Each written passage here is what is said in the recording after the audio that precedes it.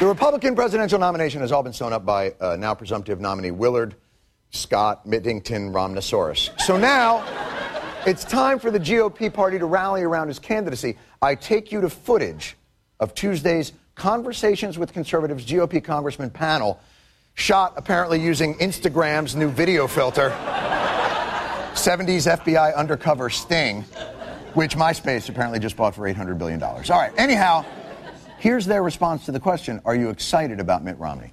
I'm actually excited. I have not endorsed any candidate. I'm excited that the process is over. The excitement will come from getting Barack Obama out of the White House. If you're not sure about wanting to support Mitt Romney, whether you're liberal, whether you're very conservative, you ought to be excited because he's been on your side at one time or another.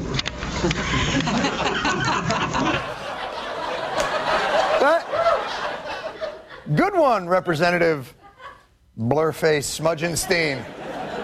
So they're coming along slowly to Romney. By the way, this is why people hate cell phones. I just want to point this out. You cannot, in this world anymore, talk about anybody.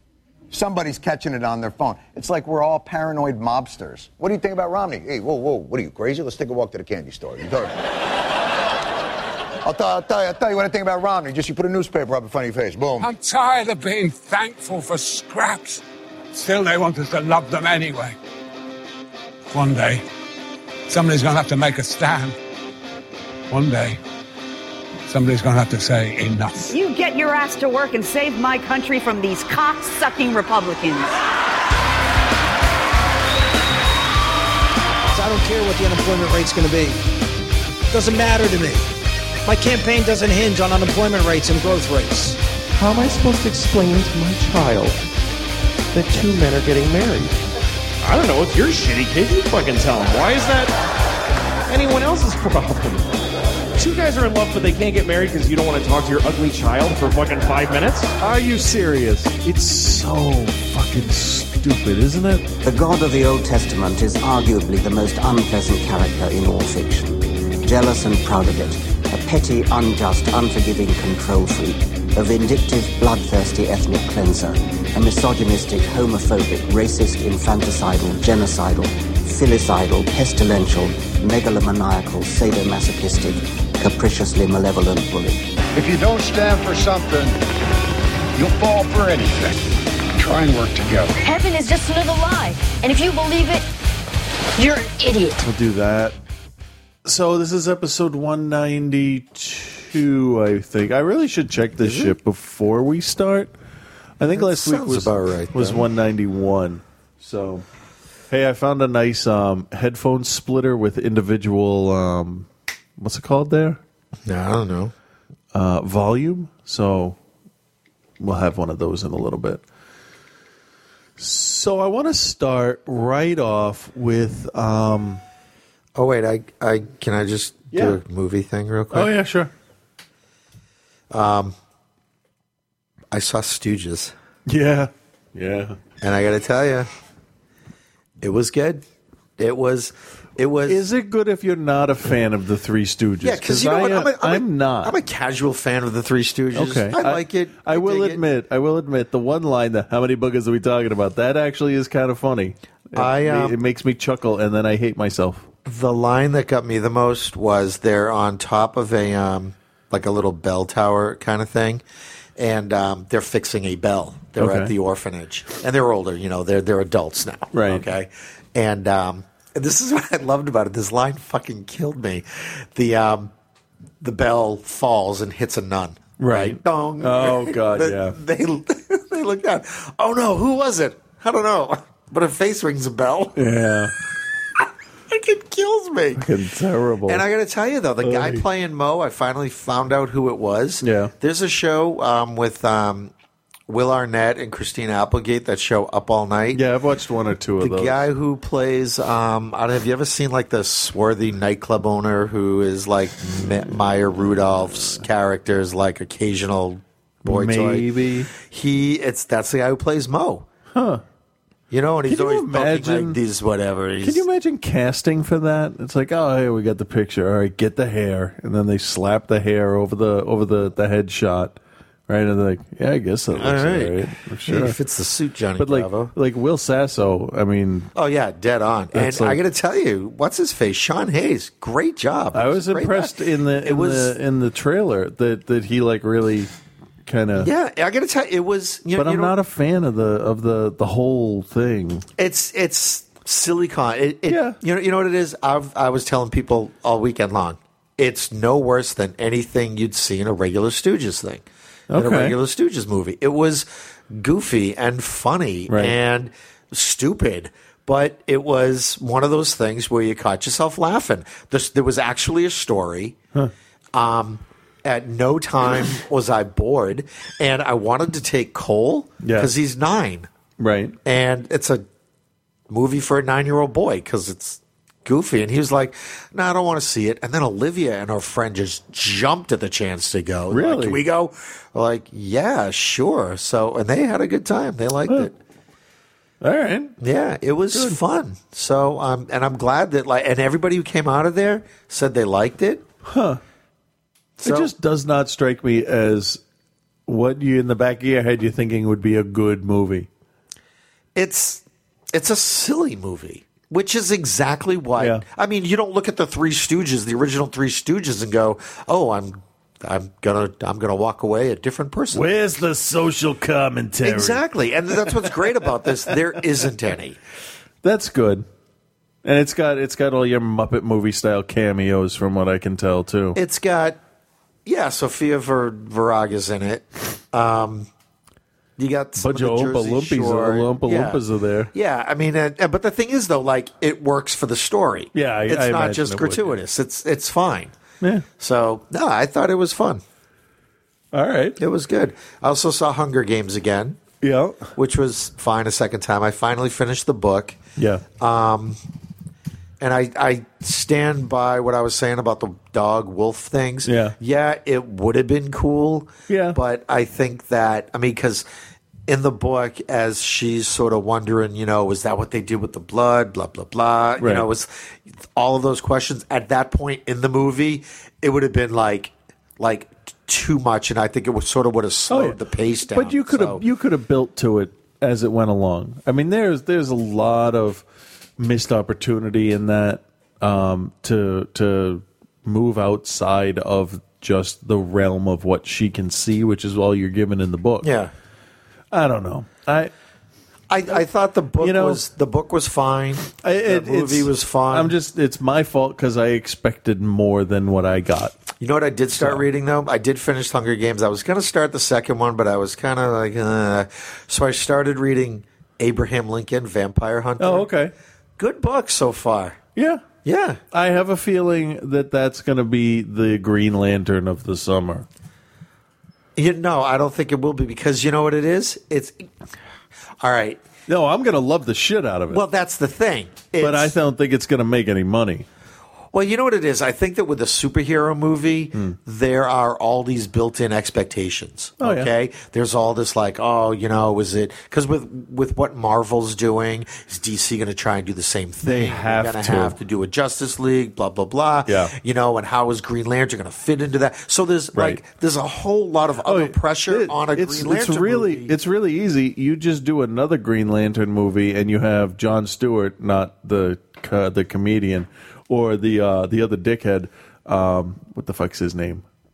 I don't know. But I was watching an episode of Justice League Unlimited or Young Justice or whatever. They were talking about bringing in this other Green Lantern, and for the life of me, I cannot remember his name. But he's just a total dickhead. Yeah, and it's Hal Jordan and Jon Stewart sitting at the table, and they're like, well, what about Guy Gardner? What about Guy Gardner? And both of them look at each other, look back at Batman and go, no. Because he's just a total dick. Yeah. There's other Green Lanterns that could be. You could go with the Jon Stewart, the African American Green Lantern. And that'd be Michael Jai White would make a very good Jon Stewart.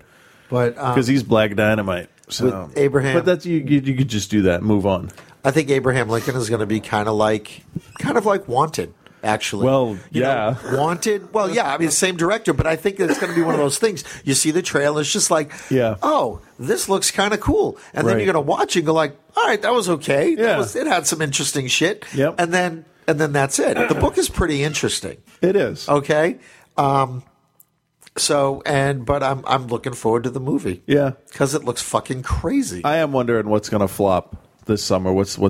I mean, I don't see something like Battleship flopping because like people will go see explosions. Who's directing that? I have no idea. Yeah, I think it'll be kind of like whatever. I don't think it's a war movie. Big deal. Yeah, it's a war movie with aliens. Yeah, it's Battlefield LA or whatever that was. Yes, that was last year's, right? I mean, Battle LA, yeah, Battle LA. So a couple other ones too. So it's like, all right, fine. So they didn't wait till the hype machine gets going for it. You know what I think is actually going to be not a big disappointment, but I don't think it's going to do as well as some folks are, and you're going to lose you're going to kick me out of your house. I don't think Prometheus is going to do. I have realistic expectations for it. I'm expecting 180, and really no more than that. Yeah, maybe. You know what? All I want is I want to like it. Yeah. I don't care really how much it makes it be great if it made a shit ton of money and it was like the number 4 movie of the year. Yeah. But that's not going to happen up against Brave and The Hobbit. Oh my God, Brave. And that last Everything Twilight I see movie. Of Brave. Everything I see, because I'm starting to see little snippets. There's been these little like featurettes, with her brothers and then another one with her. And it's just like, oh God, I cannot wait for that movie. I'm good with that, especially since the girls are older and they've really latched on to the female heroes. Yeah. Okay. Yeah, and this is all over that. This is Pixar, filling that, hey, they haven't done a female character driven. Yeah, it's like, oh hey, Lasseter helped out with Tangled? All right. Yeah. All right, you fuckers. So let's show you what we can do. Or was it Stanton? I don't know. One of the two. Yeah, same thing. Yeah. It's all one person. It is. It's this ginormous blob that just pumps out movies. Yeah, we should sit down and for the show, not for that fantasy draft thing, do up what we think each movie will make. Yeah. We could do that for next week. Yeah. Just what our top 10 will be and what we think they'll do for the year. Yeah. And none of that shit before this right now. Kind of none of that. Nothing's gonna. Hunger Games might end up in the top 10. What's it at? Right now it's 275. No, it's over 3. I haven't looked. It's probably like 340 by now. I could see that. I could see that top 5. Yeah, I think by the time it's done, it might hit 4. It's been number 1 4 weeks in a row. First movie to do that since Avatar. It's only got one more week to do it because then the Avengers is hitting. Not even that. It'll be knocked off this week because it's the lucky one. What's it's a that? Nicholas Sparks romantic thing. Oh no, fuck that. Zac Efron. You know what? If there was a person that I could have brought to me so I could kick him in the front business, Nicholas Sparks. it'd be that fucking guy. Yeah. So I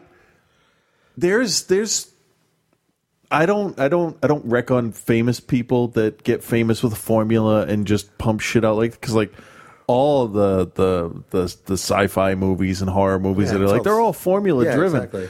But for some reason this emotional exploitation in movies, like The Notebook. Okay, great. You The Notebook, very touching, very nice, very good. Dear John, I'm kind of getting tired of it already. And then this one, it's like it's the same fucking movie, right? All right, just it's like, oh, what do I have around my house? Oh, I have a butter knife and what's on TV? Oh, war. All right, I'll write a book about that. It's like I don't know. Yeah, I don't know, but it's gonna make a shit. But you know what it is though? It's like people eat it up. Yeah, not for me. But you know what will take over Hollywood if Nicholas Sparks and Tyler Perry get together? They'll crush James Cameron. Yeah, that's terrifying. No, see, Nicholas Sparks has to write the screenplay from a Stephanie Meyer's novel, and then. You have Tyler Perry direct it. Yeah. That's the end of the world. I think so. We should check on that, make sure it's not happening. God, there's another Stephanie Meyer movie. Makes me just want to hug my children. I know. It'll be okay. We have the old movies. We'll watch Jaws. I watched Wag the Dog the other day. Oh, yeah? Yeah. That's a great movie. I watched Game Change twice. Oh, really? Yeah. That was really good.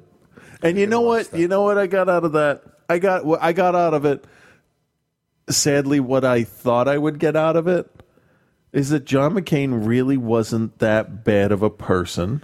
No, I don't think he's a bad person. No, because it's that moment that we talked about where he, I think we did it. We must have talked about it on the show where he takes the microphone away from the lady and he says, "No, he's a good person. He's a family man." And the way they build to it, like you see him like kind of like, what the fuck is going on? And like you can hear his heart break, and he's like, "Oh, this is not who I am." Right. And then Palin is Palin. Yeah. She's exactly who I want her to be, I guess, is how they portray her in the movie. And I didn't hear about too many lawsuits coming out of that thing, so how bad can it be? How can you? Well, it would be slander and libel because it was a book and a movie. Well, it's... Julianne Moore's going to get some awards for that because I swear to God I don't see her in that role. Yeah. She's good. Emmy for that. Yeah, I could see that. And I'm almost all the way through God Bless America, which some people I'm finding out didn't like. It's kind of like Idiocracy in a way. Like the premise is It looks a lot like great. What was that one with Michael Douglas?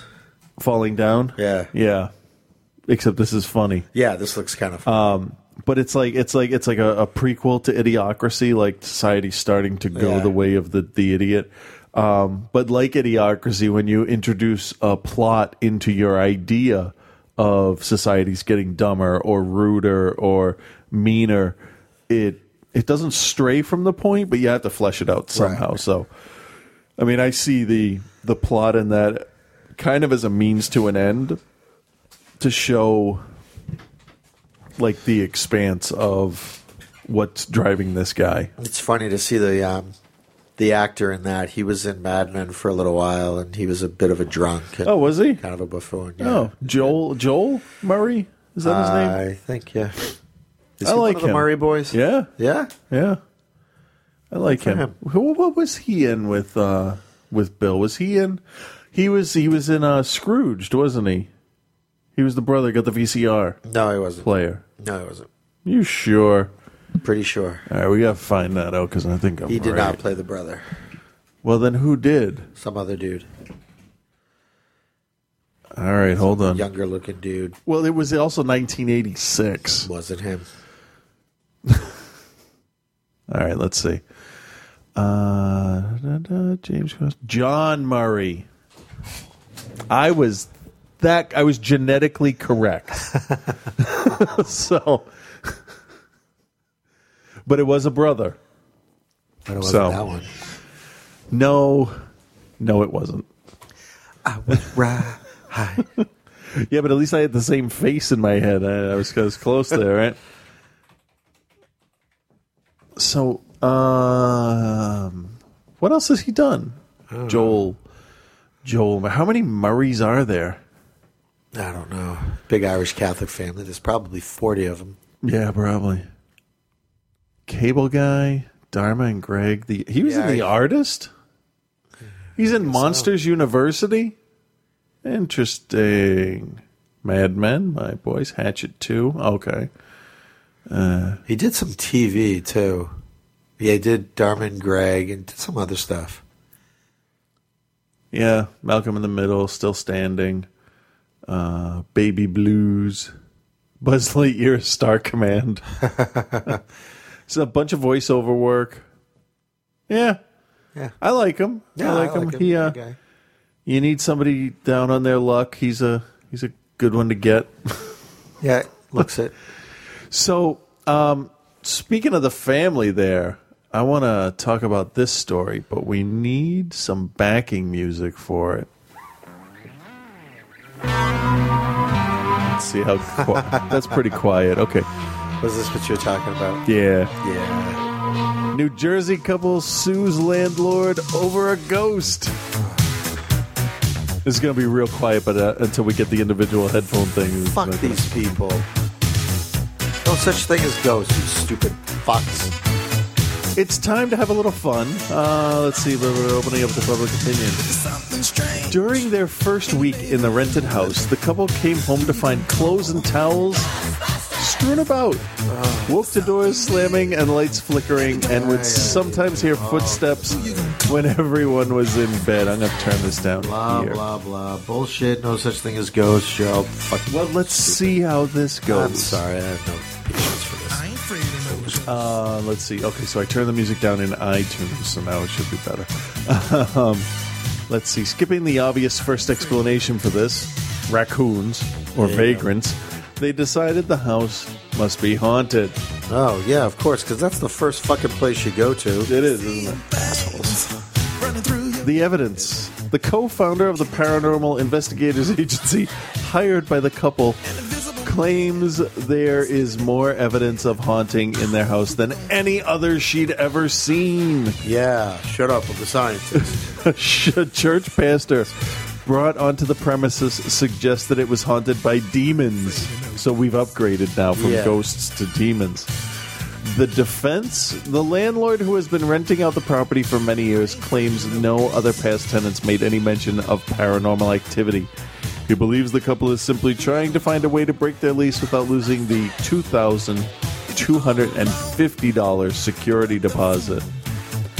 The lease agreement does not include a haunting clause, so it'll be up to the judge to decide. What do you think should happen? I hope this judge takes his little gavel there and just bonks them on the head. Fucking idiots. What a waste of the court's time. Yeah. And again, see, even take their lawyer. Their lawyer should go. Even Ray Parker Jr. We should agrees. not bring this to just. That's just that irritates me. Yeah. All right, so enough of that. I want to sue those people.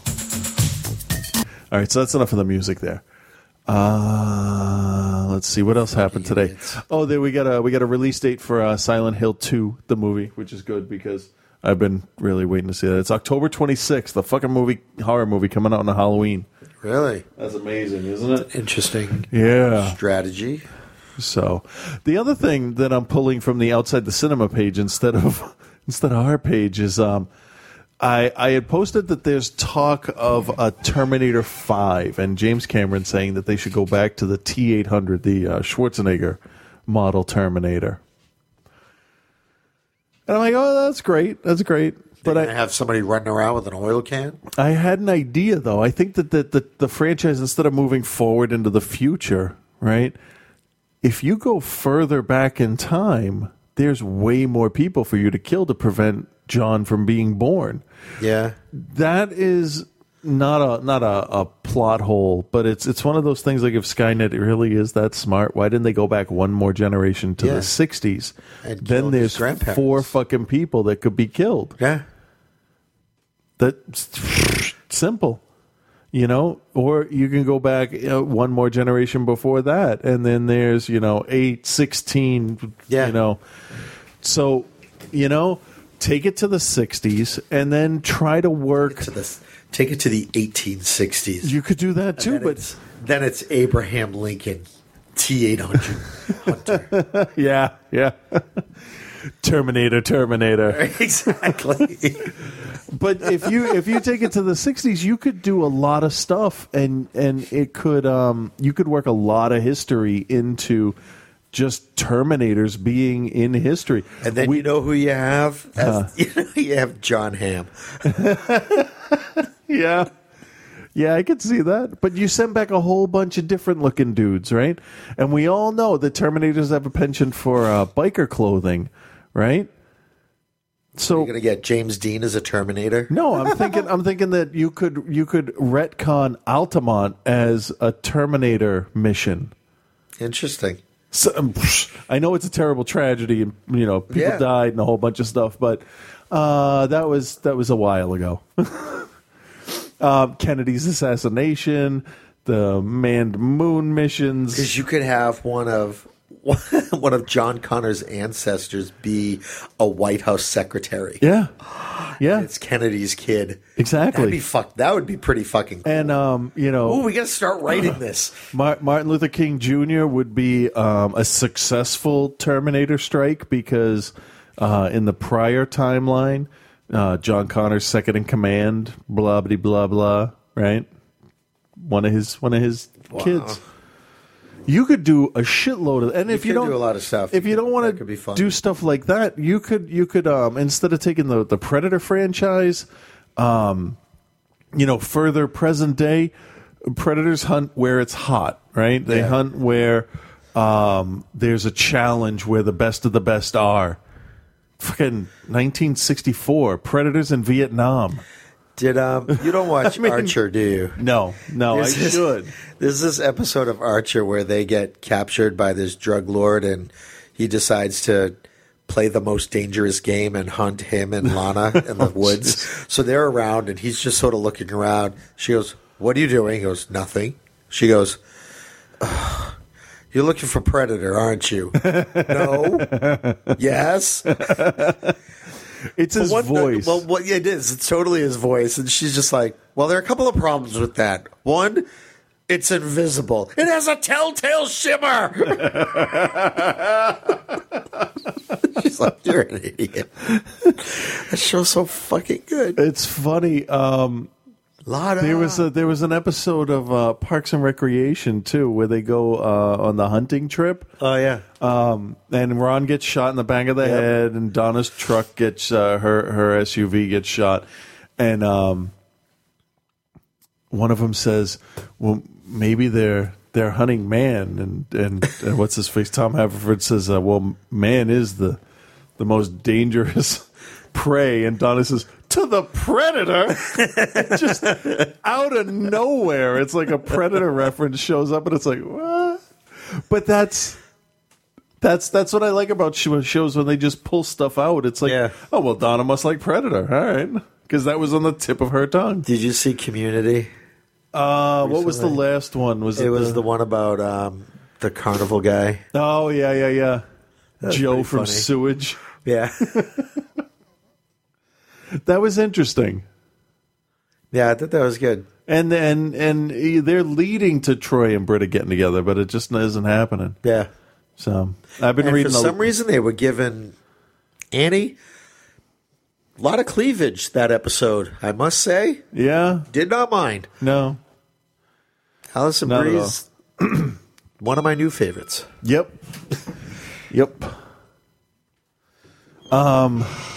I have been reading a lot about the behind-the-scenes stuff with Chevy Chase on the show, and I don't understand why people work with him if he's that difficult to work with. It's like the girl from 90210. What's her face? Shannon Doherty. Yeah, why do people hire her if she's notoriously difficult to work with? I don't know either. He won't be on that show next season. I can't imagine. I don't think. I was really surprised that one of the plot lines mirrored his drug abuse problems. Yeah, it was interesting. I can't imagine how he would have gone for that if he. See, sometimes I think all of the talk and stuff is just like stupid, like PR bullshit. Probably some of it. Like Bill Murray saying, "Oh, I shred any script that says Ghostbusters 3 on it," and then this week he's like, "Yeah, I'm open to it." It's like, oh, guys, all right, I'm fucking tired of it. I don't want you to make another Ghostbusters movie. And I dressed up as a Ghostbuster for 5 years in a row. Saw the movie 12 times in the theater. I walked to the theater. Fuck you guys. Speaking of fuck you guys. Uh-oh. Who's your favorite 70s scumbag rocker? I don't know. I don't really have a list prepared. No? Ted Nugent doesn't spring to mind? Not a huge I hate fan. Ted Nugent. Why? What did he do now? Nothing. Just a dick. He had said that if Obama gets elected again, he'll either be dead or in jail. Who, Obama? Nugent. Or Ted Nugent. He okay. said, I'm like, I would opt for dead, but jail's fine. Meaning, And, extrapolating out like the Secret Service did, it's like, oh, well, why would you be in jail? Or dead? He's hinting at stuff. So now all this stuff about Ted Nugent's coming out. Well, you know what, though? Do you know what it is? It's, you know what, Ted Nugent? You haven't been in the paper in 25 years. Yeah. That was like a year ago he said something stupid, too. But that's the thing. Like, you want to get in the limelight, make a fucking record. Well, Otherwise, shut the fuck up. Ted, I don't care what you think. He endorsed Romney. Like I don't understand. Like, I don't think Romney even knows who this guy is. Of course, Romney knows who it is. It's the ones that the biker kids listen to. The biker kids, yeah, and their damn Vespas riding up and down my street. Fuck Ted Nugent. Like, who cares what you think? Quite frankly, who cares what any celebrity thinks? I'll be honest. There's none that I don't. You don't know well enough. They play a part. They sing a song or whatever. I don't care who they. There's for. a few that I've heard talk that I'm like, okay, all right, you actually.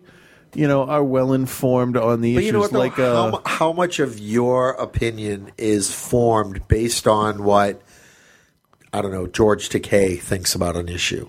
I like it more when I agree with the people I like. Well, but when I see somebody like Seth MacFarlane on like Real Time with Bill Maher or some other similar type show, I don't necessarily like the product he puts out, but I like him. Yeah. So that's a weird thing for me. It'd be kind of like if I met Bill O'Reilly in real life and we hung out and had dinner and he was a cool guy off camera and I hated everything he said when he went to his job.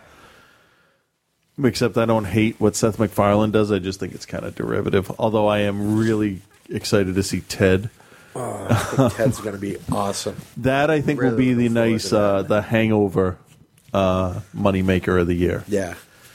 That'll go on the list. But that, what's his face? He was in The Town and Dogma and Chasing Amy and Affleck. Yeah. I like a lot of the stuff he's got to say.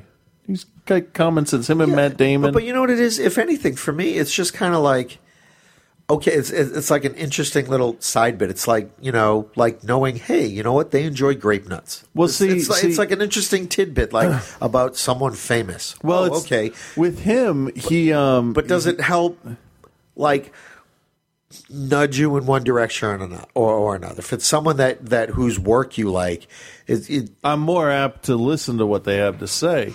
But Affleck is talking like, when he gets a little older and his career's done, he said, yeah, I wouldn't rule out running for office. So obviously I would assume if it's not California, it would be here in the state he grew up in. So I'm going to start paying attention to what he says now because I want to remember that shit. And that's why I bring up somebody like him because, he would run for like mayor of the town.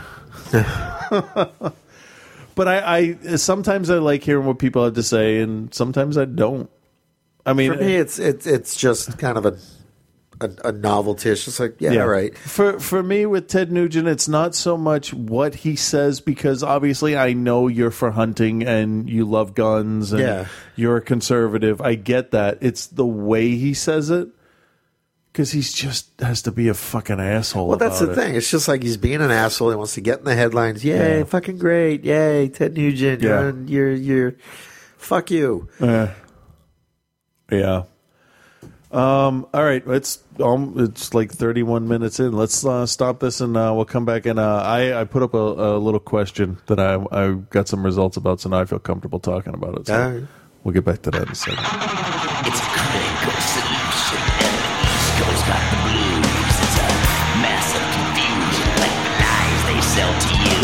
You gotta glad y'all do the governmental disease, and they be running around back to you, light up on the knees, just to get that ticket fan through a pen and then if you when they got nowhere to go, watch them coming on the street while they're making out, running like the slam and do the crypto on and coming to the lion, the known and the reborn. Got the biz, dog, real dollar everywhere you turn, and tell me how a generation never going to learn. It's more and more, and it's out of control, and not a problem you can stop.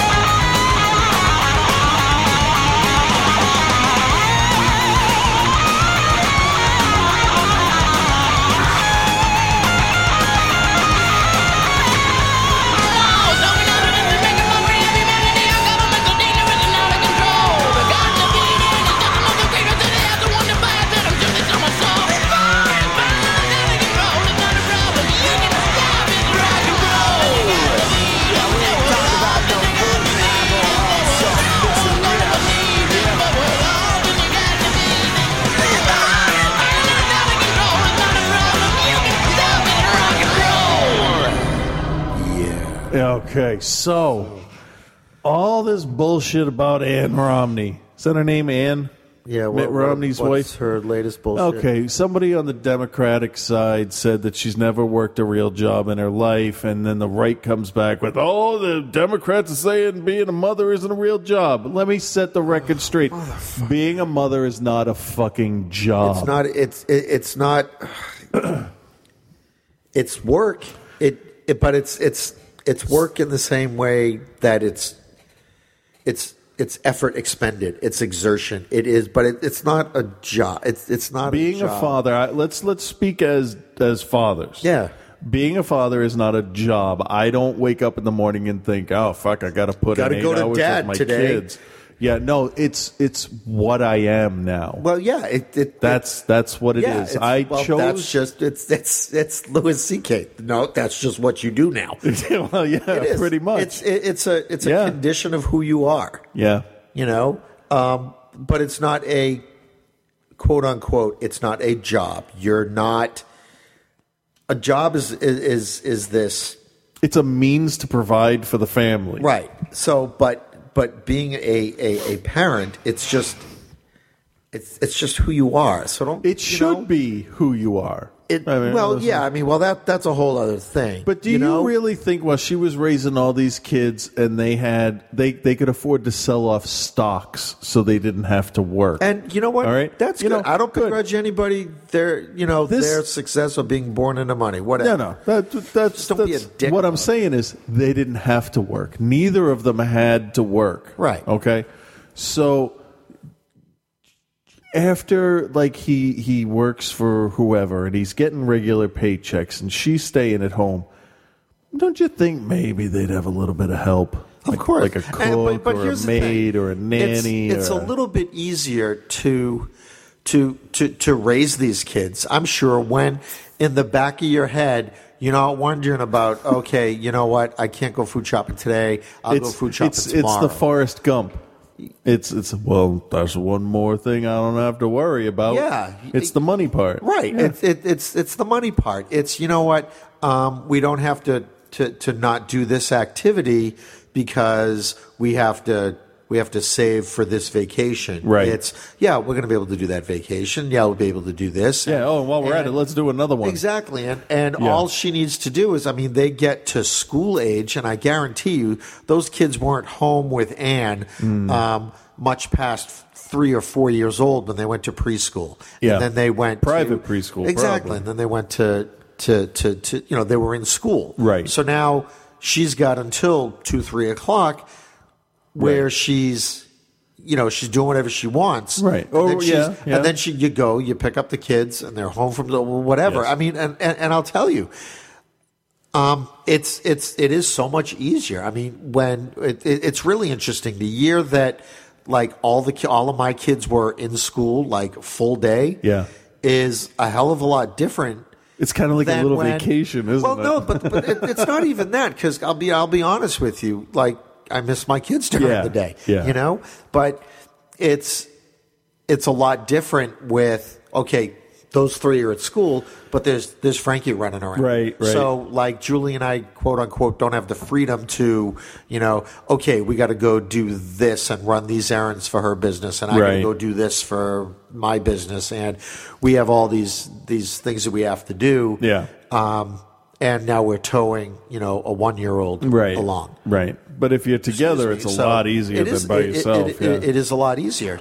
But I'll say I would rather stay home and be a full-time stay-at-home dad than have to go anywhere for work. Exactly. And so, it's not that the Democrats are saying that being a mother or being a father isn't work. No, it's not a job. It's not a job, exactly. So fuck you all for wasting time on Here's this. what happens if I don't do something. If I get up, and I usually get up, the girls go in the living room and they start playing. I come in here and I see what happened on Facebook, see who's dead and, who's posting funny pictures and shit. I know. I have a cup of coffee. I take all my pills. And then the girls come in and say, Dad, my tummy is starving. And I'm like, all right, let's get some fucking food. Right, that's who I have to answer to is Now my new favorite thing that they say is my tummy's thirsty. Yeah, it's adorable. So you can have as much drink as you want. That's fine. And then they come in and they're like, we want to watch Batman. We want to watch a Batman with Huntress and Black Canary. All right, I'll be right there. We will take out breakfast on the lanai. We'll do that. And then we watch some TV, and when they go outside and play, and while they're watching TV last week, I did dishes, I did loads of laundry. If I don't have clean fucking clothes, I'm not going to get fired for it. Yeah. If I forget to give them their vitamin, not a big deal. If I forget what movie I'm showing next, big fucking deal. Yeah. So it's fuck. Why are they wasting time on? And I have two that are the same age, and you have 12 that are all different ages. So it's not like we're talking. People can write in and be like, "Well, you only have one kid," so it's like, "Yeah, well, I have 4. Fuck you." Yeah, Okay. and I have 2, and we got them both at the same time. Yeah, mint exactly. in box. But I'll tell you, it's. But to have the financial security, exactly, is so different. Yeah. But the whole, what the Democrats say this thing, Ann Romney. Who the fuck cares? Ann Romney's not running for office. This is why. Who the fuck cares what Ann Romney does? This is why, because... I don't care. She's hold not running on. for office. I will Stupid explain. cunt is just a fucking figurehead next to him. Who the fuck cares? Well, if he's president... Who the fuck cares? Are you asking or are you telling? Fuckers. Okay.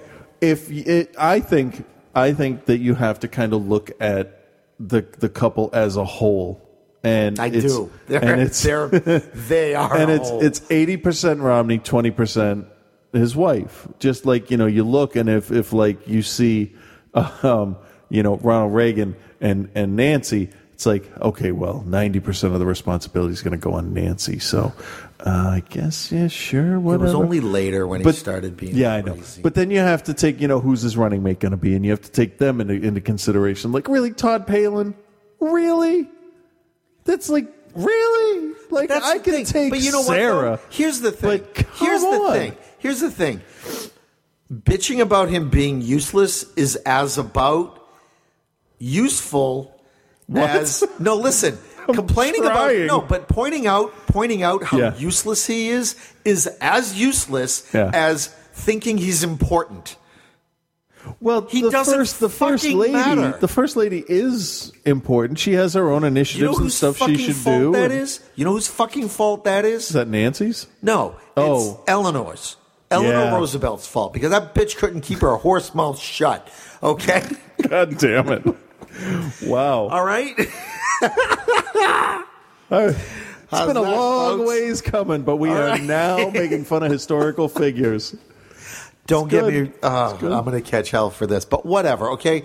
My point is that who the fuck cares what the first lady needs to do? Here's why the whole Romney thing came up, because Mitt, in his infinite wisdom, said that when he wants to know what is on women's minds, he turns to his wife, and he said... Oh, yeah, because she's a fucking representative of the average American woman. Hold on. He said, my wife told me that working women are concerned about the economy. How the fuck would she know? That's the point. Because the women that work for her? And that's why the woman from the Democratic Party said, come on, Ann Romney ain't worked a day in her life.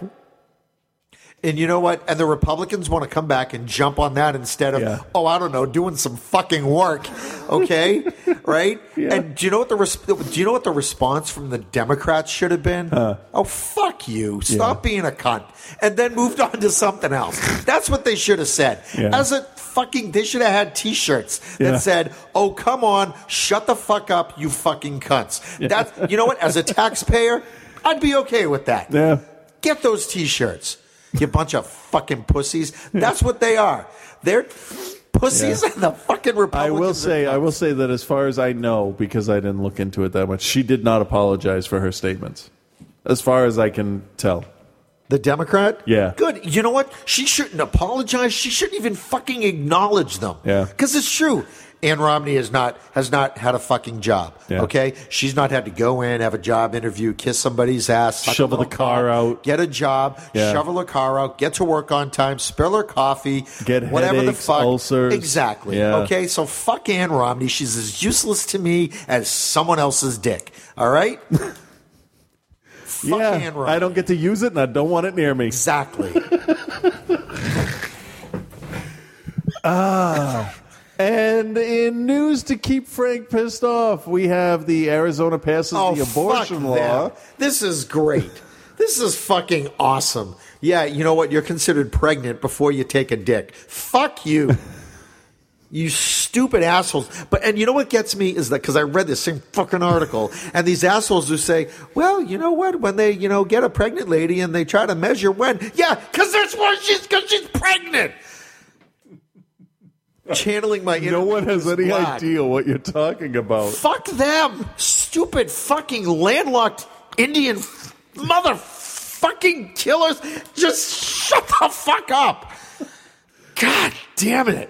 So it says here, sand bitches. Arizona has passed a law which says pregnancy can begin 2 weeks before a child has been conceived. How the fuck is that possible? How the fuck is that? You know what? I'm the father of 15 million unborn children. Unborn people. There's a fucking quote in this thing that says, "Oh, we can protect our nation's most at risk, or most vulnerable population, the unborn." Are you fucking kidding me? Actually, I would think the unborn, if you're just an egg inside a woman's body, you're pretty protected. Because you're not you're. Just relax. What the fuck? Yeah, well, that was Jan Brewer that Jan said Brewer's that. a stupid cunt. Okay, and let's move on. Motherfuckers. I'm sorry. Should I give a little more on this so people can know why you're so pissed off about it? The law was signed. It's just stupid. Don't waste your fucking time. It's Arizona. They got nothing better to do than shoot representatives in the face and import old people. But at least it's a dry stupidity. Actually, dry heat is a fantastic thing. Who said it would? Jan Brewer said it would safeguard most vulnerable population. Aside from banning, They're not a population. They're the unborn. They don't exist. Hey, I bet she believes in God. There you go. But they're not here yet. It's just a baby without a soul. They're protected enough by not existing. So they're all redheads. Aside, but there's nothing there to protect. Aside from banning all abortions after 20 weeks, defined from the date of the woman's last period instead of conception, except in the case of a medical emergency, it will force women considering abortion because of fetal abnormalities to have counseling, and for women having an abortion to have an ultrasound. It also says the age of a fetus, and they put an O in that word, which is really weird, is calculated from the first day of the last woman's menstrual period. I almost said something really racist, but I'm not going to. No, not this week. Not this week. The Center for Remind me to tell you what it is. Okay. The Center for Reproductive Rights State Advocacy Council, Jordan Goldberg, I'm sorry, I just keep thinking the racist thing. told the Daily Beast that the new law disregards women's health And common sense. The women of Arizona can't access medical treatment that other women can. So I imagine what's going to happen is people are just going to move out of fucking Arizona, aren't they? Okay, so here's the thing. So does not getting pregnant, does that constitute some sort of weird abortion thing? Just having your menstrual cycle is sort of flushing out the unborn. What I'm figuring by the way this law is worded, I think if we were in Arizona, I would be having sex with my wife right now. I think that's how it works. Because at some point I will, so might as well count it as now, because I'm thinking about it. God damn it, people are dumb. Oh, and the Ted Nugent thing, he's being scrutinized by the Secret Service. Oh, I wonder if that's the same Secret Service that had prostitutes in Colombia. Fucking dummies.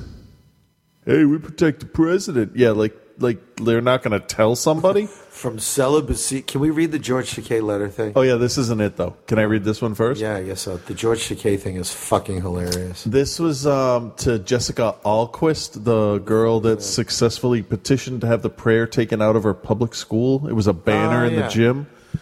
This says, the cops will not watch you forever. Excuse me. We will get you good. It's a bad picture at the top here. Tell your little asshole sister to Tio. Watch her back. There are many of us crusaders. Sorry. We have a betting pool going to see who gets you first. Remember, this is a high school girl. Yeah. Your fucking old man better move or keep you locked up if you know what's good for you. We know where he works, what kind of cars you have, and the plate numbers of the cars. Get the fuck out of Rhode Island, you...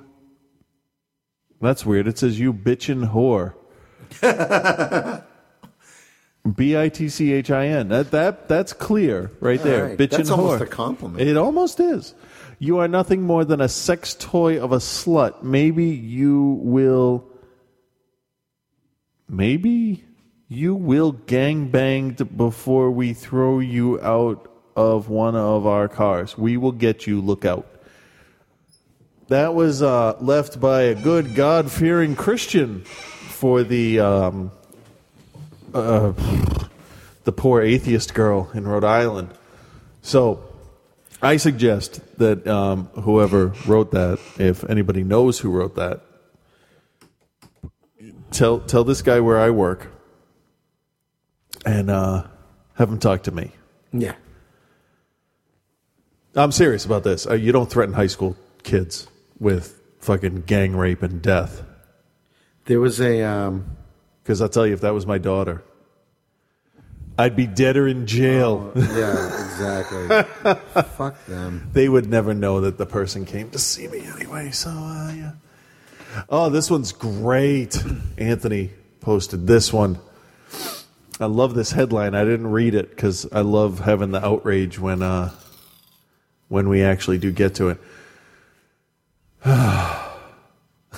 What? I was waiting for that. What the fuck? So, Tony Perkins, professional douchebag, blames the Secret Service prostitution scandal on the repeal of Don't Ask, Don't Tell. Why don't you just blame it on fucking... Blame it on the rain? Oh, my God.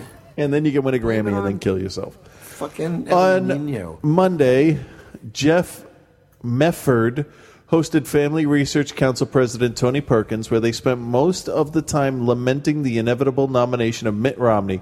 That's pretty sad when every Republican's like, well, fuck it, I guess. There's a website I called guess that's what we're doing. Romney.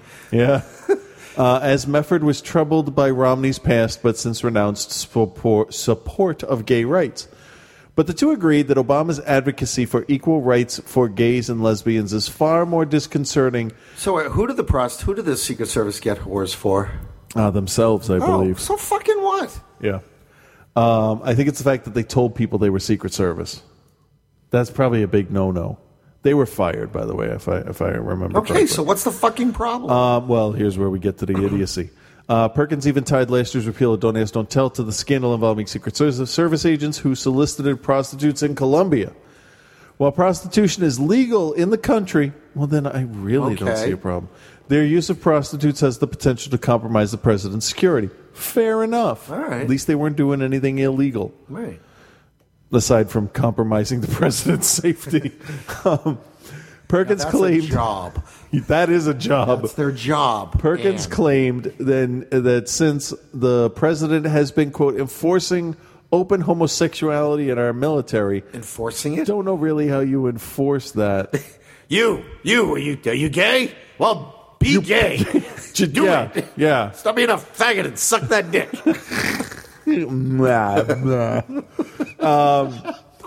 That's getting ready for it, right? Enforcing open homosexuality, then he should not have been upset about the prostitution scandal, maintaining the Don't Ask, Don't Tell's repeal led to a total breakdown in moral order. Oh, fuck you. With a prostitute. You fucking dumbass. Let's see.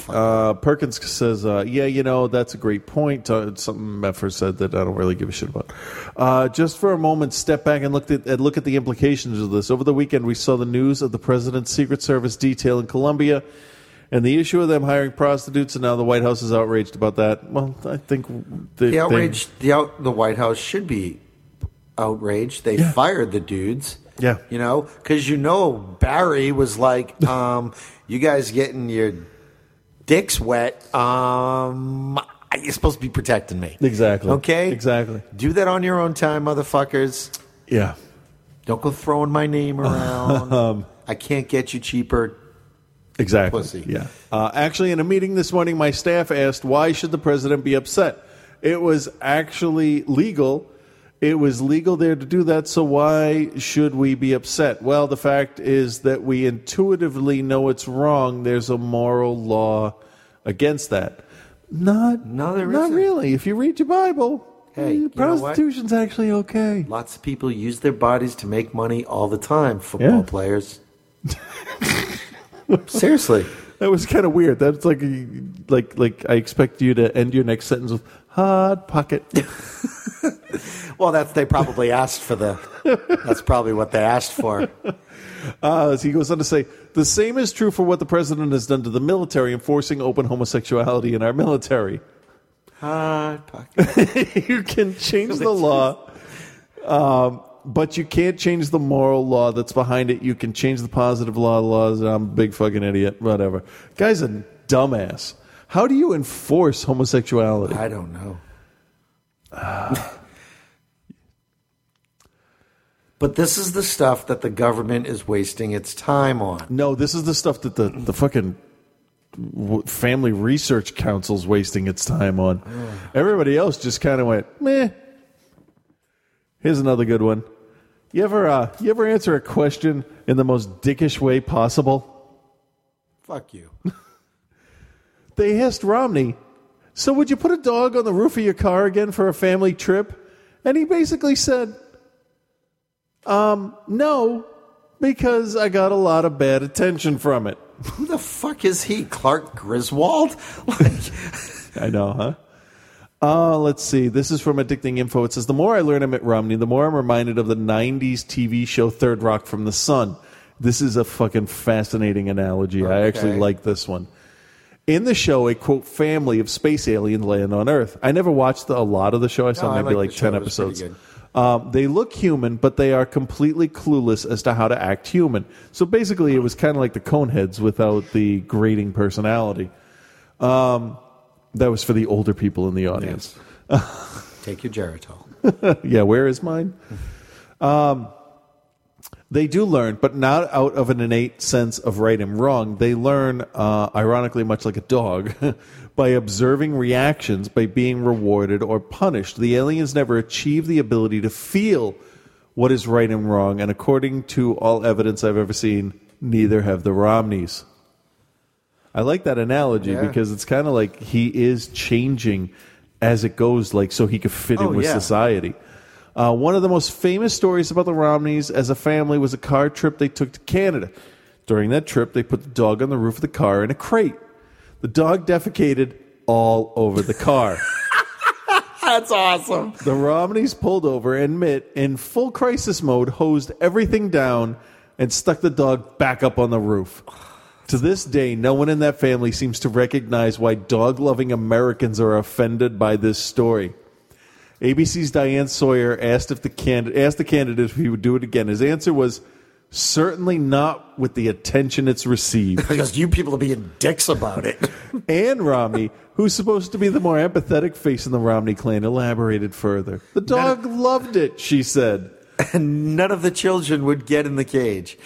Once we traveled all the time, and he ate turkey on the counter. I mean, he had the runs. But he would see that crate, and, he would, go crazy because he was going with us on vacation. No, because he was terrified.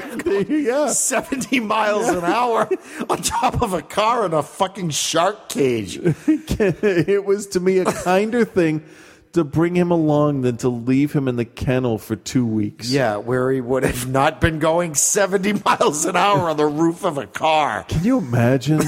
That would be terrifying. Yeah, because the dog has no idea that it's safe. The dog was literally scared shitless. Yeah. Literally scared the shit out of the dog. Yeah. Can you see Romney in his button-down shirt and his khakis and his boat shoes with a hosing shit off his car? Come on over here, Scout, whatever the fuck your son's name is, or Plaid, or whatever he named him. His name's Mitt. What's his kid's name? His name's Beige. Kip or Dip? Or I don't know. Says this isn't the first time that Mitt Romney has come around. What did they say? Just play this video. I got it to a decision out of dopey fucking voice. All right. I was trying to avoid it. At this job a friend of mine has. I don't know what that means. She leaves the house. Traction control, class-leading torque. Yeah. So we have an ad. So we'll see. We'll see how this goes. This is going to be fucking hideous, isn't it? We got 2 questions most often. Where are they? Fenway First Park? about Shameless, which, as you know, is out there forever. Would you do it again? Certainly not with the attention it's received. You said it was the That's why we don't beat the maid anymore. The dog loved it. The dog would But the dog got sick, right? Once we traveled all the time, and he ate the turkey on the counter. I mean, he had the runs. But he would see that that crate, silly and, dog. You know, he would like go crazy because he was going with us on vacation. It was, to me, a kinder thing to bring him along than to leave him in the kennel for in a kennel for 2 weeks. So You're a fucking idiot. Wow. And So is that that time? Is that the only time they put the dog on the roof, or was that one of the times they put the dog on the roof? But I think that the name of the dog is appropriate. Seamus? Seamus. He has shamed them all. Because it shamed them. Yeah. There's no way he can win. There's absolutely no way he can win. There really is no way. How many times has he run and just lost the nomination? He'll get the nomination because as far as I'm concerned, he has it. Yeah, exactly. Because Rick Santorum, we haven't heard. He quit. Mitt is still asking for fucking money. He's like, no, Mitt, calm your giant head down. You can't. All right, you don't get all of Santorum's shit. All you get is Seamus's. Oh, this one I am absolutely totally fucking confused about. Pat Robertson says global warming is a hoax because there's no SUVs on Mars. But Mars is... Pat, what the... Can you explain that to me? I don't get that. What? I don't understand. Fuck it. I'm just going to play it. Hear what he says. Well, for the past few years, Europe has experienced record snow and record cold. But that hasn't swayed what are known as the apostles of global warming. To them, if the weather is cold or hot, it all supports what some call the religion of climate change. And as Dale Hurd reports, if you're not a true believer, you could be dubbed in Europe a climate criminal. Winter 2011 was a pleasant no-show for most of the U.S., setting hundreds of temperature records and setting off the predictable chorus that this is because of global warming and cold winters are going to be a thing of the past. Yay! It is getting warmer, and it will continue to warm on average as we go into the future. Except this was winter one year ago. Remember the collapse of... That said climate scientist, and I swear for 1 or 2 frames it said sinner. You're a sinner. The Metrodome roof in Minneapolis from too much snow. It's Minnesota. Europe has seen record-setting cold and snow It's for the snowing past in Minnesota 2 years. right now. More than 600 people died from a historic Arctic cold snap across the continent this year. Europe used to get warnings about warmer and warmer winters too. Not so much anymore. But man-made climate change is still an article of faith and law in Europe, where publicly disputing the theory could end your career. It doesn't matter how much Europe looks like the North Pole, climate skeptics aren't just wrong, they're bad people. When noted French scientist and politician Claude Allègre came out with the book The Climate Deception, 400 French scientists signed a petition demanding the government denounce the book. Doesn't matter. He's French. This Belgian TV documentary is typical fare, exposing so-called climate criminals. Experts like Allegra who don't believe in global warming. And if a climate skeptic makes it on TV, they're likely to be attacked by their interviewer. Some people have compared France's news media to North Korea's. That's a bit of a stretch, but there are only a few TV news channels all spouting about the same message. And there's definitely a party line when it comes to climate change. Czech President Václav Klaus wrote a book critical of climate change. He was one of the rotating presidents of the European Union. But when Nicolas Lacossin tried to get it published in France, no major publisher would touch it. It's a scientific book. He said climate change, global warming doesn't exist. And we tried to present this book to some editors in France. Nobody wanted. It sounds like it. It is very difficult in France to fight the pieties of climate change, let's put it this way. Anne-Elisabeth Moutet is a Paris-based columnist for the London Telegraph. She terms how climate change is viewed in France as a catechism. Yeah. What's with all the religious It's something that they've learned the lesson and they repeat the lesson by rote. It's a pagan religion. French philosopher Pascal Bruckner has written The Fanaticism of the Apocalypse. Although Bruckner supports environmentalism, he likens the climate change crowd to a religious cult.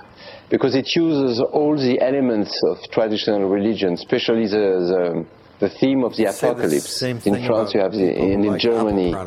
Still more, you have this culture of apocalypse fear. You have seen, now you have to be punished. You have all sorts of the snake oil doctors who now sell you carbon credits, and the whole industry has been built over this. And the elites in Europe continue to move forward with an agenda to change how we all live. At the just completed Planet Under Pressure conference in London, scientists want to not only lower the number of humans on the planet, but restrict them to cities so they don't disrupt the environment. What? At the same conference, an American college professor issued a paper that said skepticism of man-made climate change is a sickness, like racism, that should be treated. So despite a second horrible winter in which much of Europe felt more like Siberia, leaders continue to make potentially expensive policy plans and decisions based on the belief that global warming is still coming. Dale Hurd, CBN News, Paris.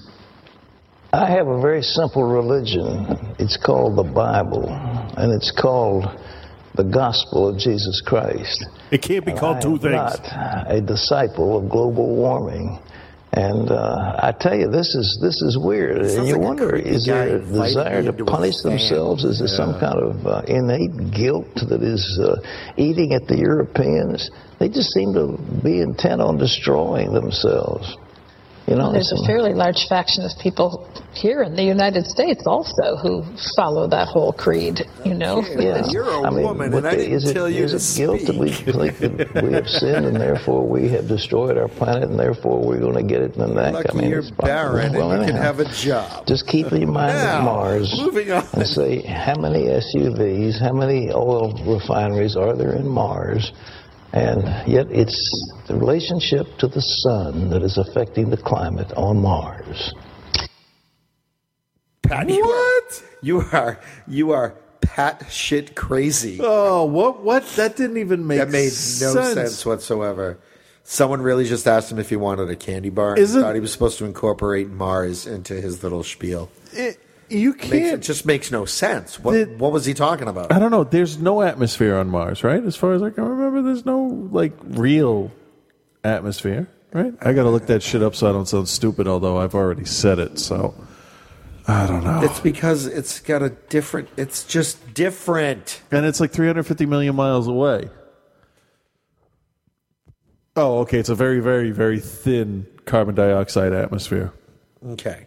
So, yeah, look, that whole planet's red, so it must be pretty warm from all the carbon dioxide.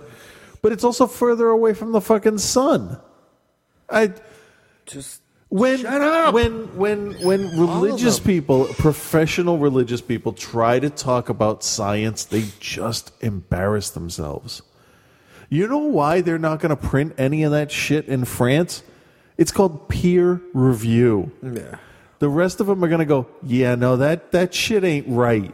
Right. Don't embarrass us.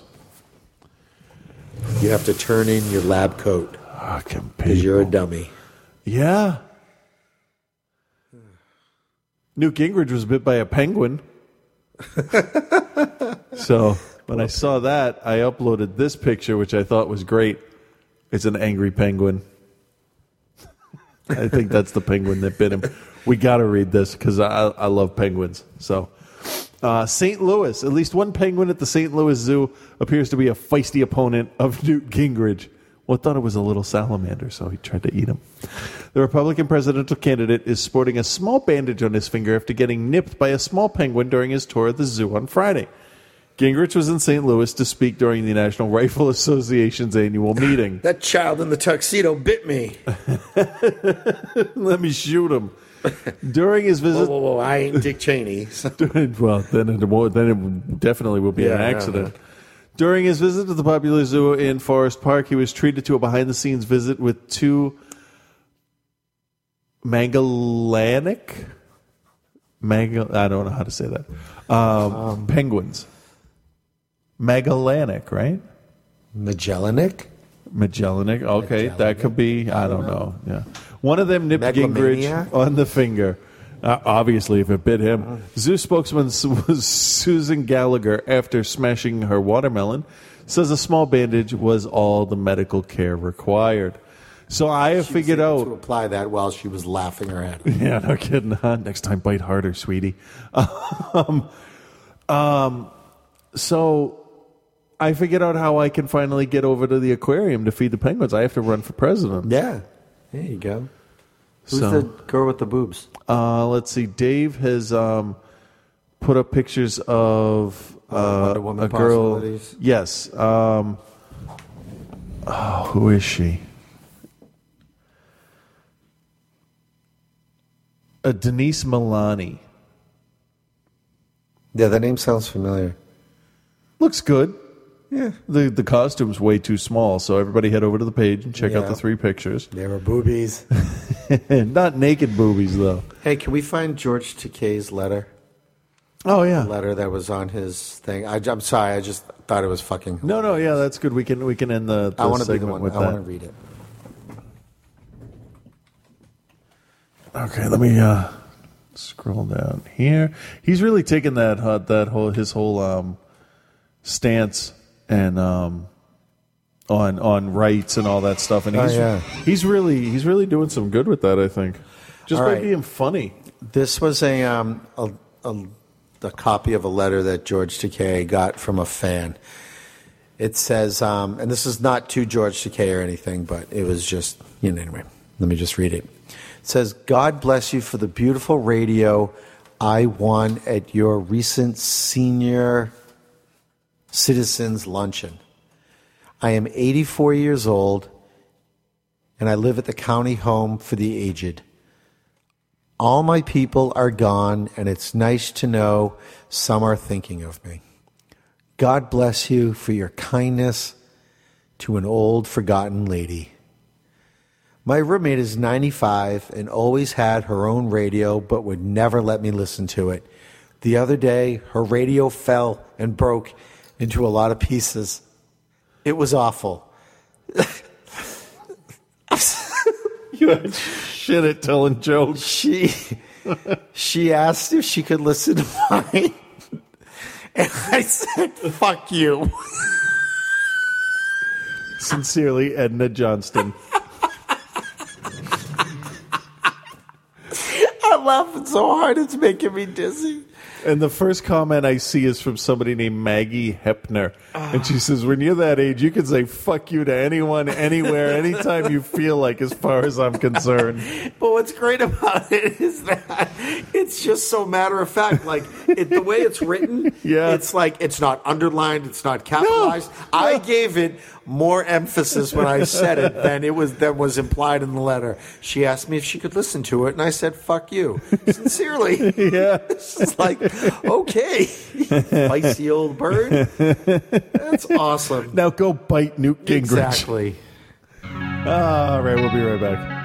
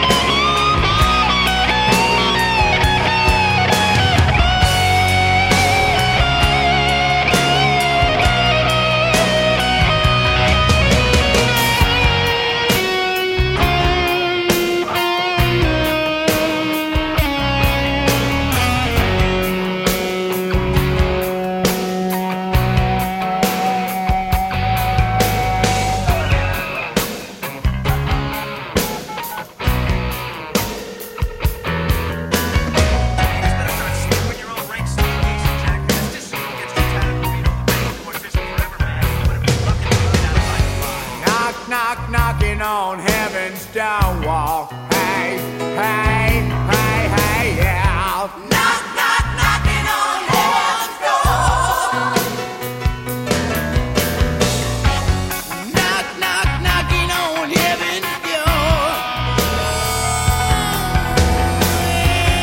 Knock, knock, knocking on heaven's door. Knock, knock, knocking on heaven's door. Knock,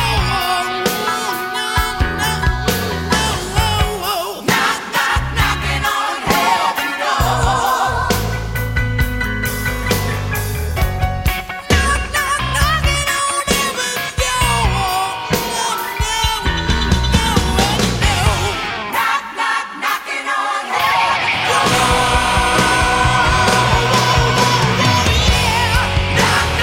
knocking on heaven's door.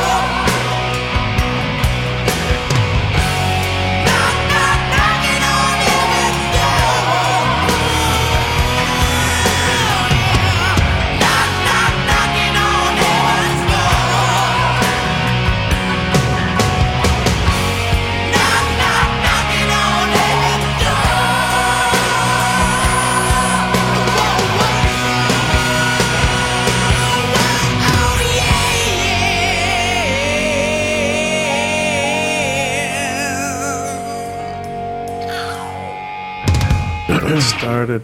So you know what my favorite thing in the world is to get his emails? What? Death threats? These. From Team.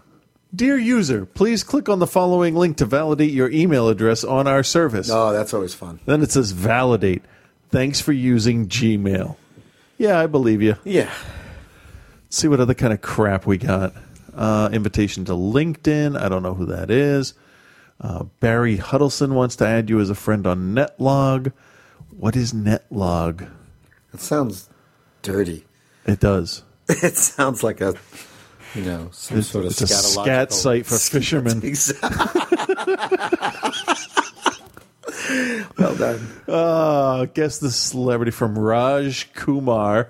That doesn't sound made up to me. Guess the celebrity. Okay, so what do they give you for hints? Nothing. There's a dash right there. That's it. Oh. Let's see. Google Plus. I was added on Probably Google Lindsay Plus. Lohan. So yeah. So no feedback there. So that's all right. I still had something else I wanted to get to. I thought there were more stories on the thing here on the. What's it called here? What am I talking about on the Facebook? That's what I'm talking about. New bit by a penguin. Wonder Woman's tits and butt. That lady's actually too busty for Wonder Woman. She is, but it would get in the way. I don't mind. Look, hey, how come Romney needed an extension to file his taxes? I don't know. I got mine done right last night, there, just before midnight. That should instantly disqualify him if he, with all of his handlers and helpers and PR people and all that shit, get shit done. And it's not like he's sitting down at the kitchen table going, "How many deductions did I take this year?" Honey, where are the W-4s? Oh, I mean the W-2s. Never mind. I've never. Oh, they're strapped to the roof of the car. Oh yeah. Let me go shit on them. Seamus. Anytime Seamus is doing the taxes. Anytime something happens, you got to go clean up that Seamus in the yard. Oh my god! I bet he Seamus all over Anne. I don't. Oh. That he bricks in Frodo's mouth. Randall, say what you will about Jesus, but never the rings. Leave the. Now I want to go home and watch Clerks 2. Fuck. So this sucks. My wife never really checks her email. She'll scan whatever new ones come in, but for a while there, she did so much work with Photoshop and Illustrator on the computer at work that she was loath to touch the one here. So we filed electronically last year. Yeah. And I get a letter 2 weeks ago that says that I didn't file. Wife, why did I not file my taxes last year? I remember signing a piece of paper and you showed me things and we had printouts and we looked back through the emails and it was rejected. the electronic filing was rejected. That's why when we tried to submit the federal 3 times this year electronically, it rejected it. Wow. So why? I don't know. Did you do like TurboTax or one of the? We went through the IRS site and they have like those 3 or 4 different links that you can go to for free filing. Yeah. And I mean, we're only getting we things worked out pretty good. We were only going to get like $50 back. So it's like we're not going to owe them anything because there was one time where I sent it like 9 months later back when I didn't give a shit about anything, and I owed them like $7. Yeah. So the fees that are applied most of the time aren't too bad. But we had done our taxes like beginning of March, and I'm like, why did we not get that refund yet that we desperately need now? And then we come to find out, oh yeah, look at that. So she got all the paperwork out, and as a testament to how fucking organized we are, she knew where all the shit was this time. Yeah. Unlike if this was like 5 years ago, we'd have no clue what was going on at all. And she filled them all out because she had the printouts and just like double checked the numbers, mailed them out. And you know what the best part about that is? If it's wrong, they'll send it back to us corrected. Yeah. And be like, here you go. So. Yeah, I did all my shit last night, finally. Because I really thought we were going to owe, so I was putting it back. And then as it worked out, it was just like, oh, okay, we owed a little bit to the state. Yeah. But the feds will get some money back from the feds. That's good. Not much. We got our state one back already because we did, and that was okay. The problem is when Ellen went and changed her deductions, we don't claim the kids. We go like 0 or 1 because it's nice to get it's like a bonus check. Yeah. But they didn't change it in the computer at work. So mine was good, but hers wasn't. So it didn't really help out. Yeah. So next year. But next year's the year that matters because they'll be in preschool, so we'll need the money for that. So yeah, so as soon as we get all the things that yeah. So that was fun. That was not fun at all.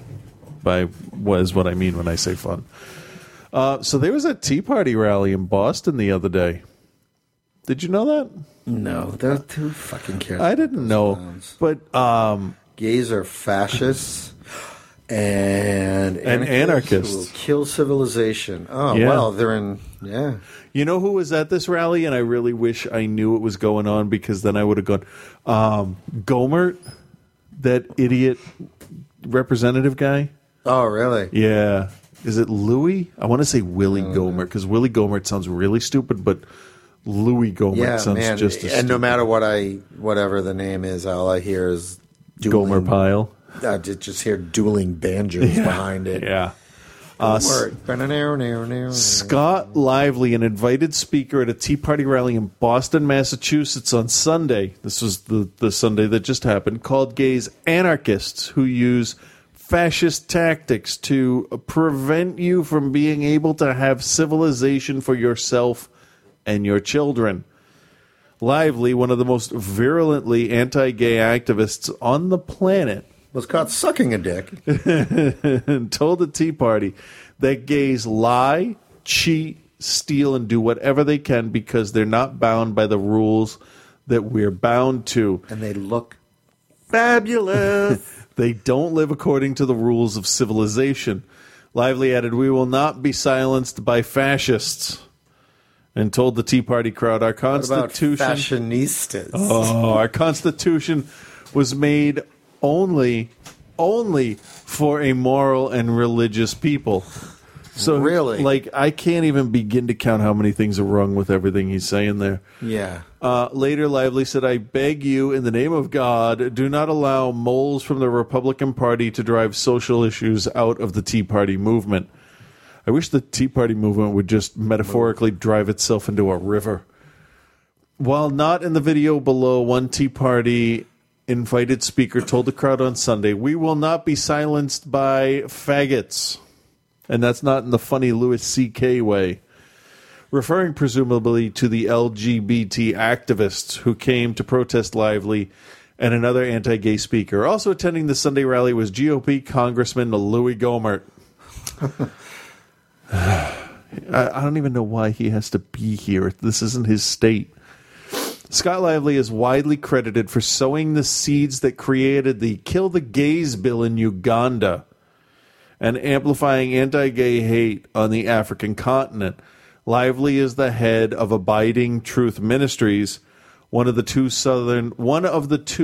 Southern Poverty Law Center certified anti-gay hate groups that were invited to speak.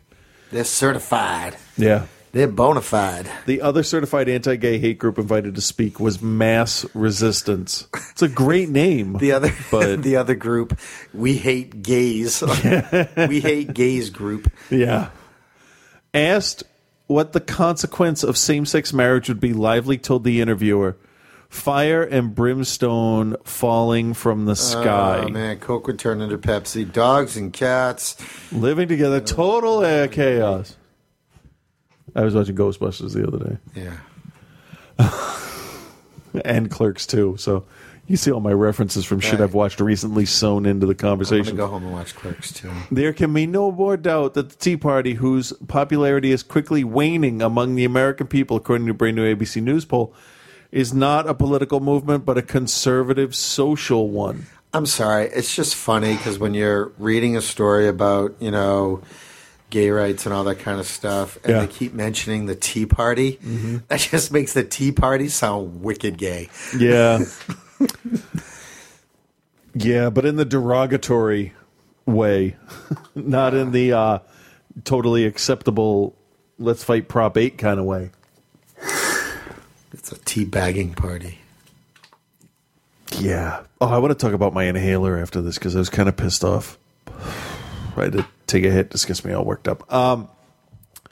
Protesters at Sunday's Mass Tea Party rally waved Confederate flags because that's what Boston's all about. Yeah. While others held iconic yellow "Don't Tread on Me" Gadsden flags. In the video below, released by the Boston Observer, Tea Party members can be seen verbally attacking LGBT activists who were there to protest the presence of Scott Lively, who is being sued in U.S. federal court for, you want to guess? I'm guessing hate crimes? Crimes against humanity. Really? You don't get much bigger than that, do you? That's like in Lord of the Rings when the trees are mad at you. Yeah, if the trees are mad at you, you done fucked up now. Yeah.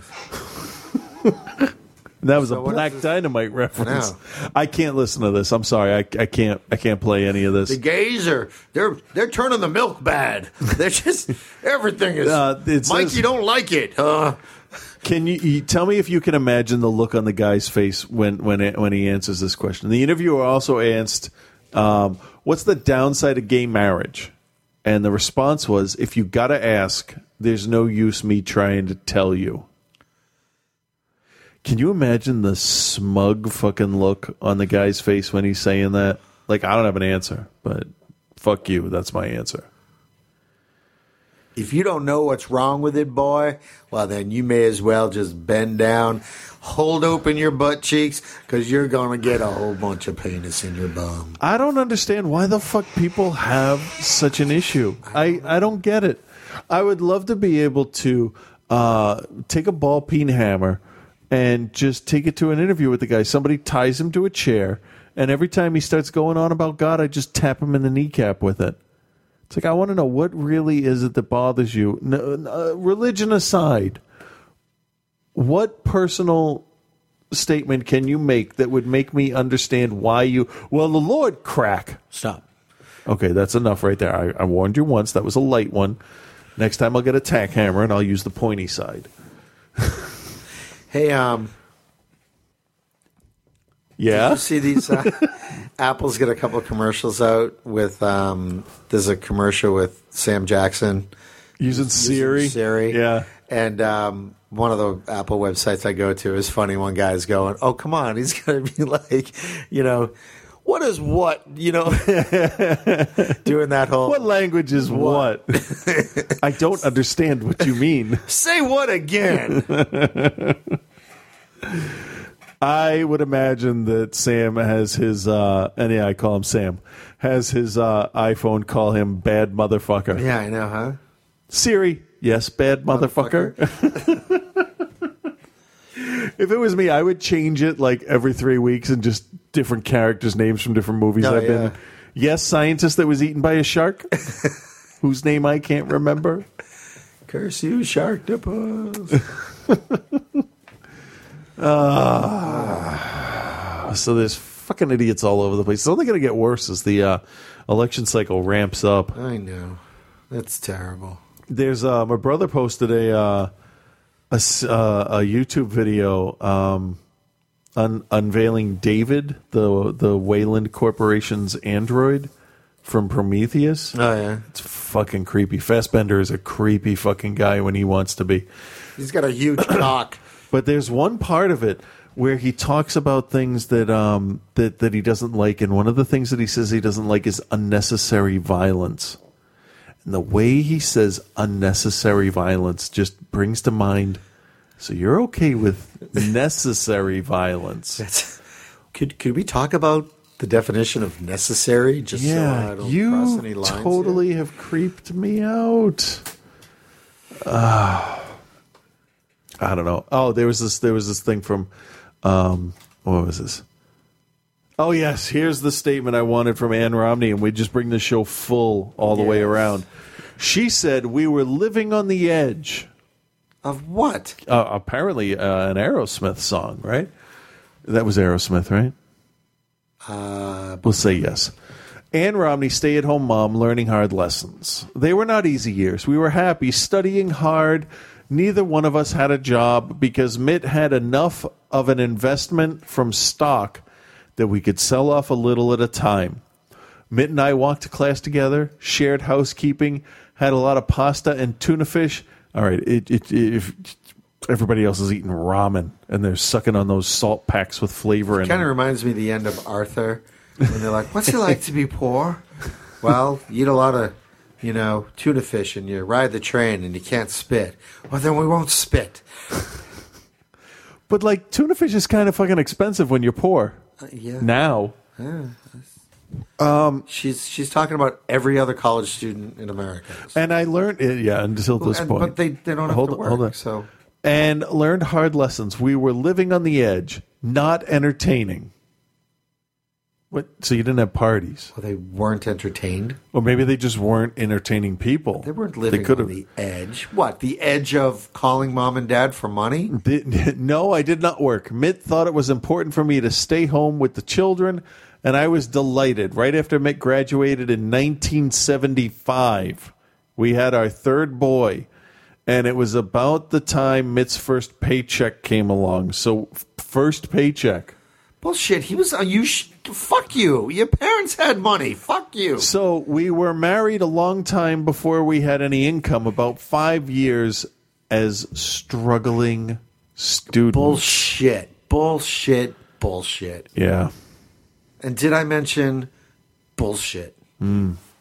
Like, I want to call Ann Romney on the phone right now and say bullshit to her. Excuse me, I don't know what that's in reference to. Doesn't matter. No, Seamus was a dog.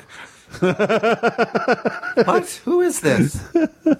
Teabagging? What? Don't know what that means. Fuck's sake. What was his father's name?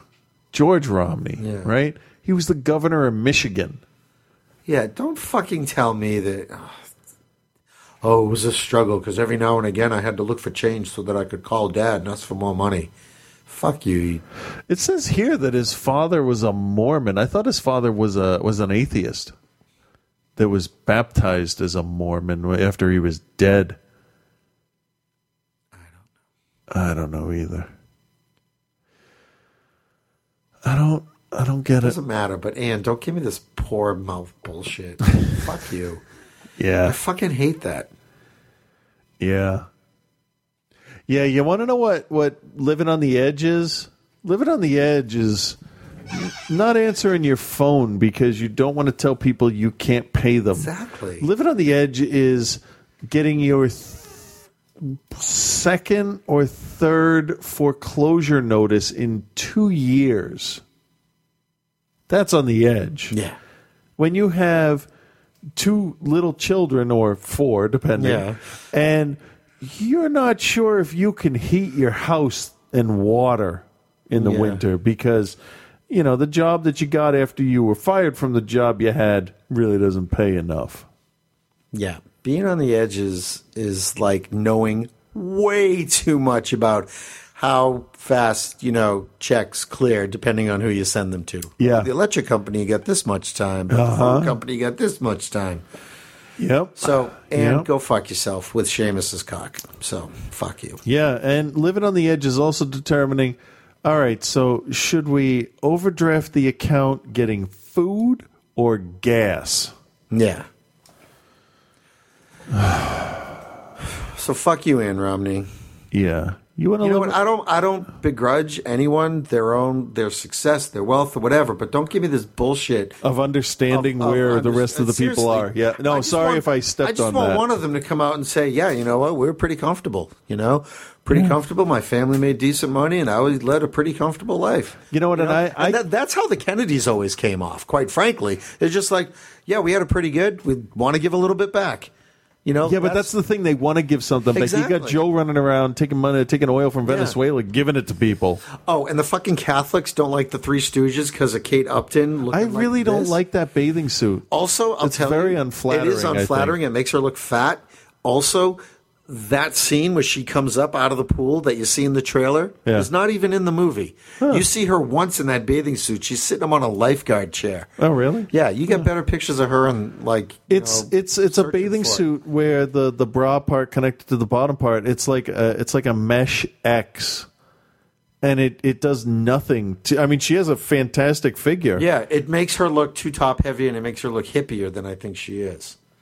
Which, you know what? Even the illusion, I like that. Oh, I like a girl with curves, but it's a shit bathing suit. Yeah. Big boobs. All right. Fuck the Catholics for not liking the movie. Fuck you. Of all the movies to pick on. Oh, I got to play this. Which one is this? This is another fucking idiot. I can't say enough how it's time that we get beyond and start focusing on the technology we have and move forward into the future so that our grandchildren can have the same lifestyle we have. And this Earth's been here 6,000 years, and I know I'm going on and on, I'll shut up. It's been here 6,000 years, long before anybody had environmental laws, and somehow it hasn't been done away with. And we need to get the uranium here in Arizona so this state can get the money from it and the revenue from it, and it can be done safely, and you'll never even know the mine was there when they're done. You know what? She should know that the Earth's been here longer than 6,000 years because that dude behind her is older than 6,000 years old. That is Arizona State Senator Sylvia Allen, Republican. All right.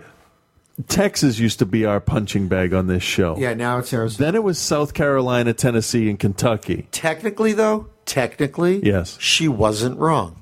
The Earth has been here for 6,000 years. Plus 1.6 billion on top of that. There you go. She didn't mention or that. whatever. So no, yes, wait, that's 6,000 years ago. They did not have 14 billion years. 6,000 years ago, they did not have the technology we have today. Everything she said was technically true. Yes, but the intent was, she's another stupid.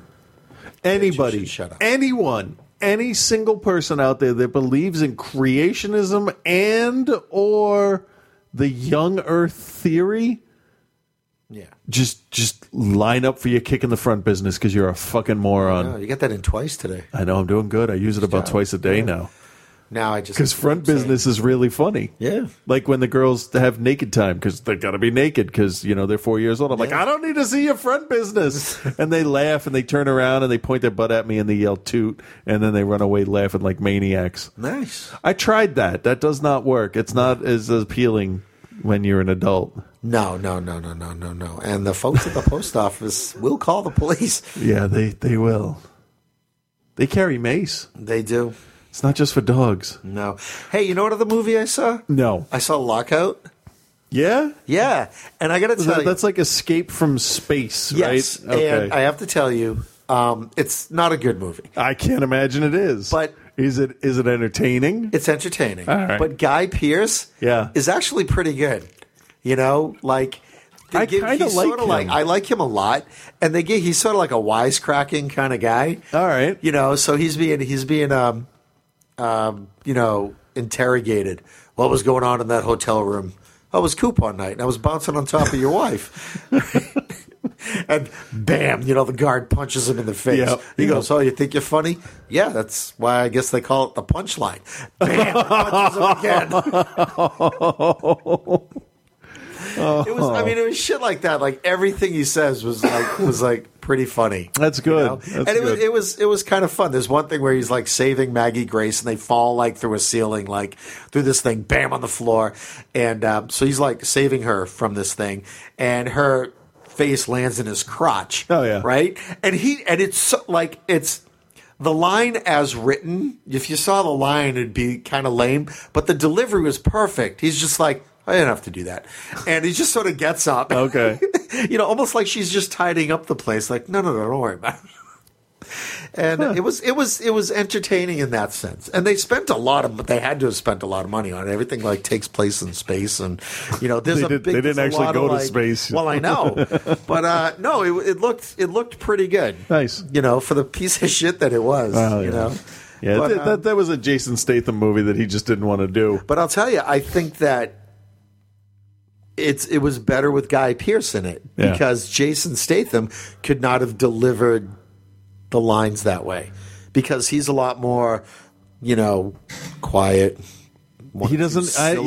I can't imagine he would have the subtlety to do. Yeah, exactly. To do that. Guy Pearce was very glib, and it was very, very. It was so kind of like Romancing the Stone.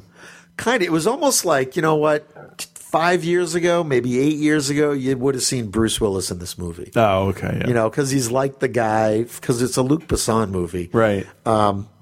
He's a little like Kurt Element. Russell in there too. Maybe then a little, it sounds like that's good. Yeah, no, it was good. Funny. Can we do one more? Yeah. All right. Who's this idiot? Virginia Fox with 2 X's. People with student loans, I have very little tolerance for them. What? Yes. Representative Virginia Fox, Republican from North Carolina, changing shit up on the show. East Coast. Took on a unique enemy during a radio interview. People with student loans. You motherfuckers with your educations. Though many politicians sympathize with those who are saddled with exorbitant student debt, Fox, who chairs the House Subcommittee on Higher Education, has a different take. That was also everybody listening could go, oh, you know what fuck. She sounds? You know who she sounds? She probably sounds like Pearl from Funny or Die. I want my money. Appearing on G. Gordon Liddy's radio show. Oh, good, a voice of reason. Yeah. G. Gordon Liddy. Fine, I'll find him and I'll fucking kill him. The North Carolina. I'm G. Gordon Liddy. Pay your fucking loans. I'm going to come to your house. I'm going to punch you in the face. That's who should play. You know who could play G. Gordon Liddy in a movie? The guy who does Ron Swanson. Oh my God! Yeah, shave his head totally. Yeah, I'm sorry. Go just ahead. make him a lot angrier. Punch you in the nuts. The North Carolina congresswoman recounted her own experience paying for college, where she worked her way through and graduated after 7 years. That's really great. But you know what? Things were easier before there were cars. Exactly. And she's 800 years old. I think my point was a credit cost 31 cents when she was going.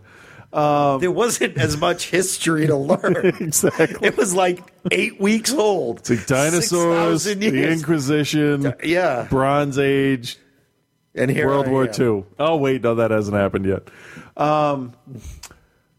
Let's see. Fox then pointed to her own experience as justification for why she has, quote, very little tolerance for people who tell me that they graduate with $200,000 of debt or even $80,000 of debt. That's a weird number. Yeah. 80,000?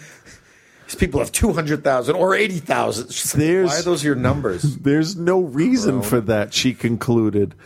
She says, I went through school. I worked my way through it. Took me 7 years because she had to take a bunch of classes twice, I'm guessing. Well, it's also because she's a woman.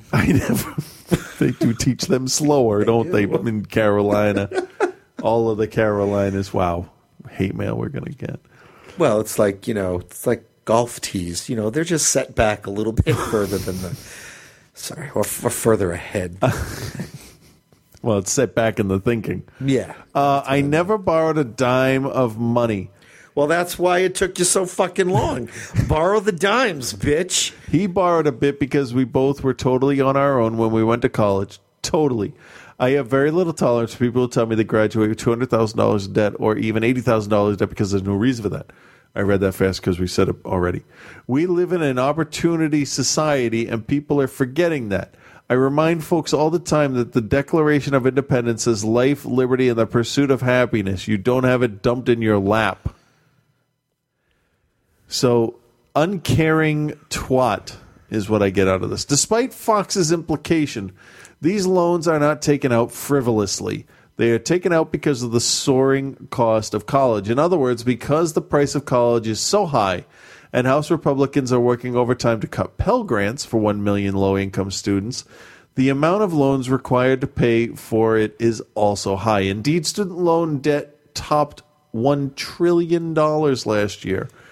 Orders of magnitude larger than in the decades prior. I know. But you know what? Yeah, there's the whole fewer Pell Grants, more loans necessary. But doesn't that sort of also imply that there are more people going to college? We're going to have a population that's a little bit more educated. Fucking elitists. Yeah. Oh, man. Still, Fox's distaste for large loans does not appear to extend to the mortgage sector. In Fox's 2010 financial disclosure statement, she owned 2 individual mortgage notes worth up to $250,000 each, from which she earned as much as $20,000 in payments. I don't know what the two have to do with each other, but it said what it is? that. She likes it when she's owed the money. Who doesn't like that? That's such a no shit kind of thing. Yeah. Oh, I don't want to owe you $20. Can you owe me $20?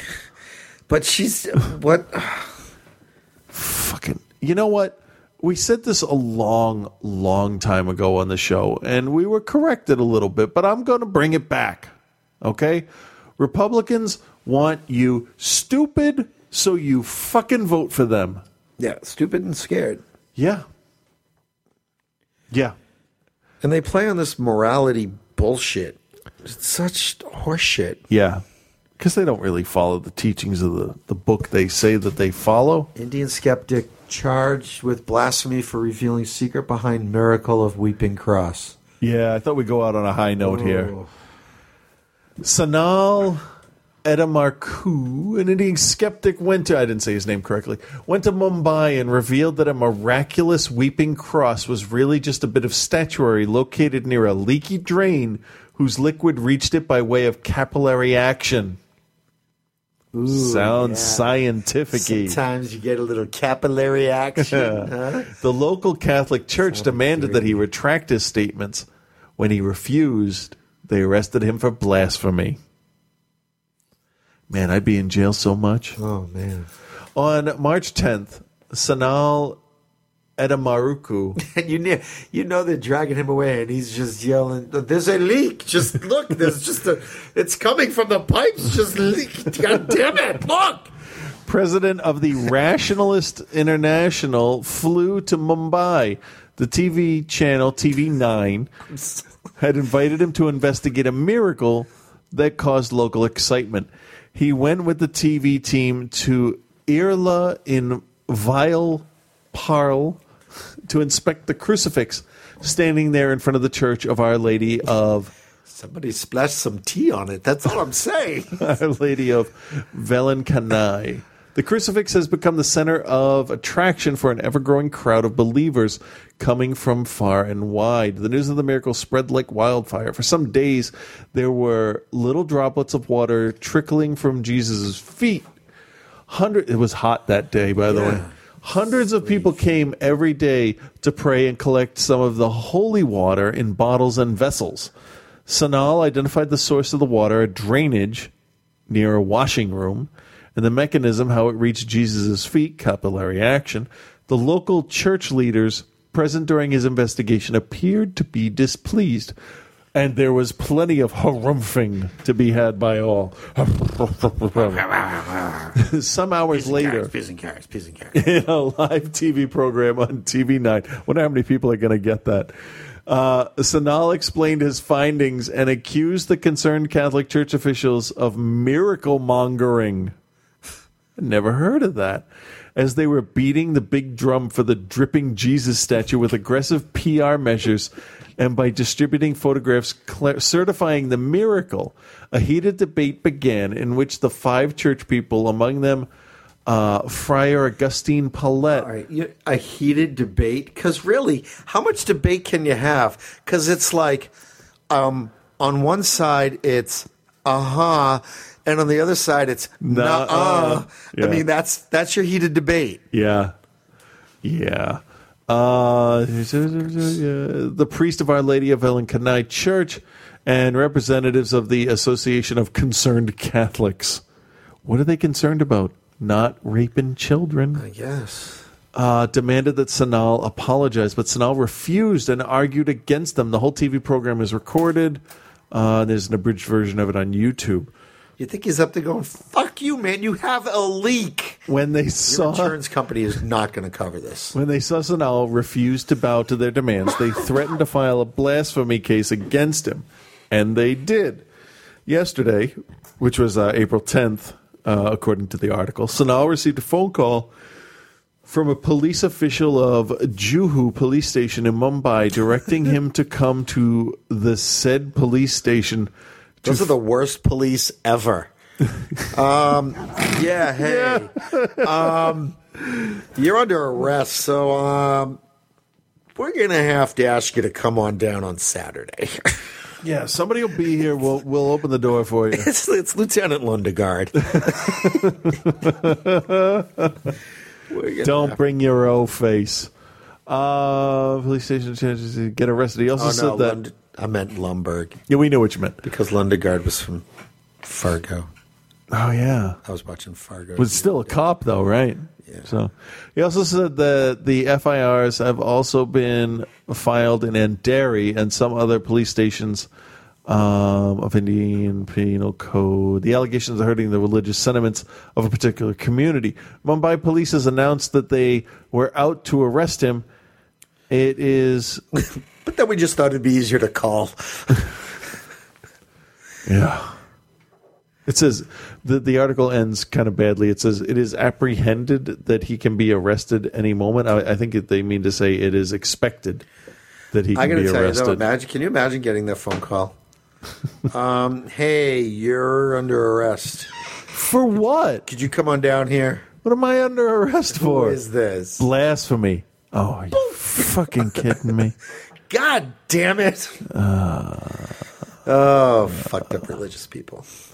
Oh, a correction. My brother pointed out that I did not take him to see aliens at the age I said. I took him when he was 5. Not 8. Better. I took him to see Beetlejuice when he was 8. So do not leave siblings alone with me, because that is what will happen. Shall we just not do a break and we'll just wrap it up. We'll finish out. Are you serious podcast@gmail.com? No, we got the thing over here. Do the thing. Okay.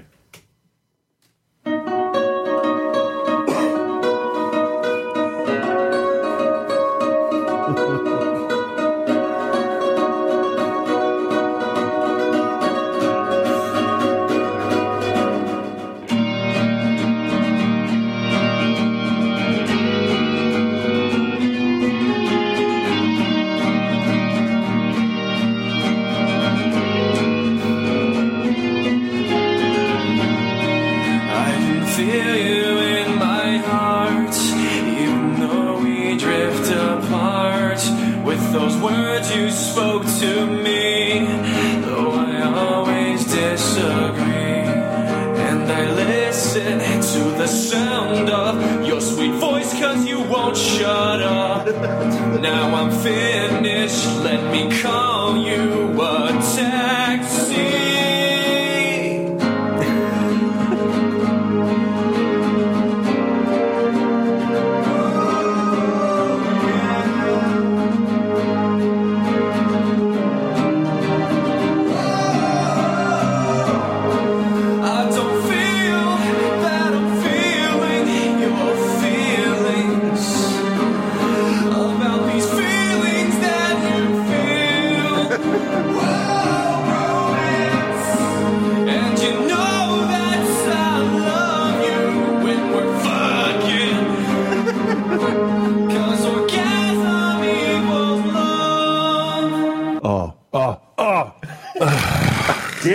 I'm washing these pants tomorrow. When did I say that? Last Rites with Reverend Scott.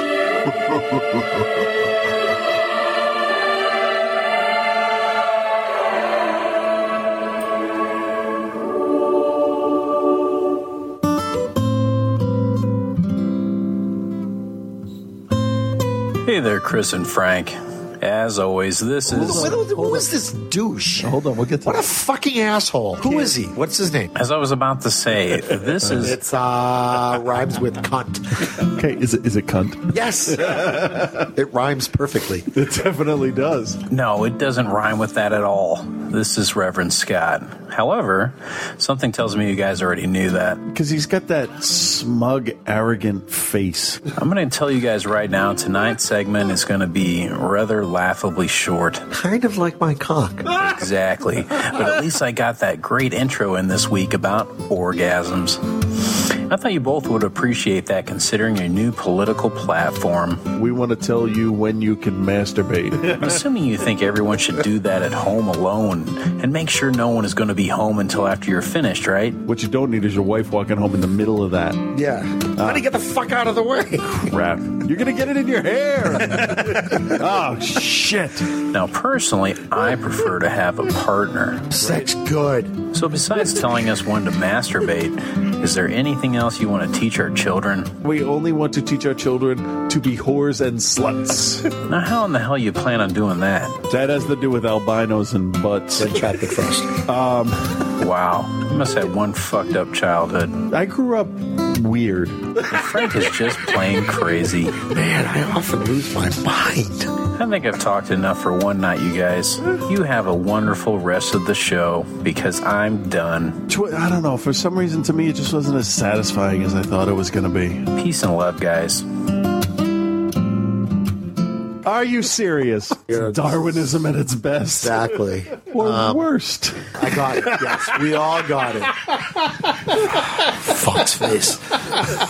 Penis. Oh, I can't thank Scott enough for everything he does every week. Yeah, every week and there's so much work put into it, and I gotta wonder, like, but I drop it on him at the last fucking minute every week. We got to plan shit out ahead a little bit better, because this poor guy sent me a text and be like, "Are you recording tonight?" I'll be like, "Bitch, we're recording now." It's like, fuck, and he's at home going, fucking take that, put that there, move that there. Well, that's the thing. It's like, and I feel so bad. How do you organize? Because, I mean, there's stuff that, I mean, quite frankly, we give him so much good I have no idea. I mean, like, half the stuff he brings back. My little bitch fests, oh my God. Oh, he's going to have a field day with this week. There's got to be just a file of just a bunch of sound clips. Not to mention, I gave him access to the Jesus Camp audio without the background. Yeah. Oh, boy. Yeah. So those will get worked in. Oh, I'm sure. You said a couple words. Sometimes you just... Did I? You did. Oh. Yeah. I don't know. Sometimes I just channel stuff and it just comes out. Well, apparently Song of the South. It comes out. Anyway. But there's so much more involved in what he does than in what we do. Oh, I mean, yeah. We press a button, move microphones near our faces, and then just blabber on. Pretty much. And we read stuff that other people put on a Facebook page for us. Like, I don't even look for this shit anymore. For us. Yeah. And so that's why I'm not upset about like not getting feedback one week or anything. It's all there. Folks will, put stuff out. It's what people want us to talk about. So great. But Scott, like, he's like, okay, that was set at 122.53. Okay, and then he goes in and he cuts this shit up and puts it. No one knows. Well, some people, I imagine, that have done audio work would know how much work it is. But on a week-to-week basis, it's Jesus. My hat, if I wore one, would be off to him. So Scott, if I don't text you before you hear this, we'll be recording next Thursday. Yes. What time do you think we'll be doing this? Normal? I don't know. 10? Probably normal, like 10. That'll be good. Eastern time. Yes, which is only an hour difference, so that'd be like 9 for him. So, but then he doesn't need to get it to us till the end of the show, so he gets that extra 2 hours. So it's like 11 o'clock on Thursday night. Get your shit together, okay? So just be organized. Yeah, it's his fault, right? That I don't tell him when we're recording. Exactly. But now we know. But on a week like this, where the print that I expected to come in last week didn't come in until Tuesday, and then I have to build it, and then you were busy today, and then I strong-armed you into recording today anyway. But tomorrow is like totally out of it too, because I have to run the print, stay late, and then I have to open the next morning. And I did once where I get up and I work a full like 10-hour shift. I'm fucking useless. Driving home, I almost fell asleep, so I'm like, no more of that. Yeah, I'm editing 2 movies. I start a new class next week, new school system, so... Yeah. Busy. All we need to really do is find 3 hours to sit down and read shit people post for us. Exactly. And then swear about it. Yeah. And call overprivileged Republican women the C word. Yeah. So that's pretty much how it shows up on my resume. Yeah. Hey, so I finished Mass Effect 3. Yeah. And then I went back and I'm replaying it. Okay, now wasn't there a whole big controversy about how Mass Effect ended? Yeah. All this bullshit. There was. Was it an issue? Did you care? Or were you like, oh, okay, it's over? Well, I knew that people had a problem with the end, so instantly in my head I'm thinking, I'm gonna do my damnedest to like this ending now because other people hate it. And people complained about, and I'm going to try and stay as spoiler free as possible, but I have to put a little bit in there, so I'll give a little warning.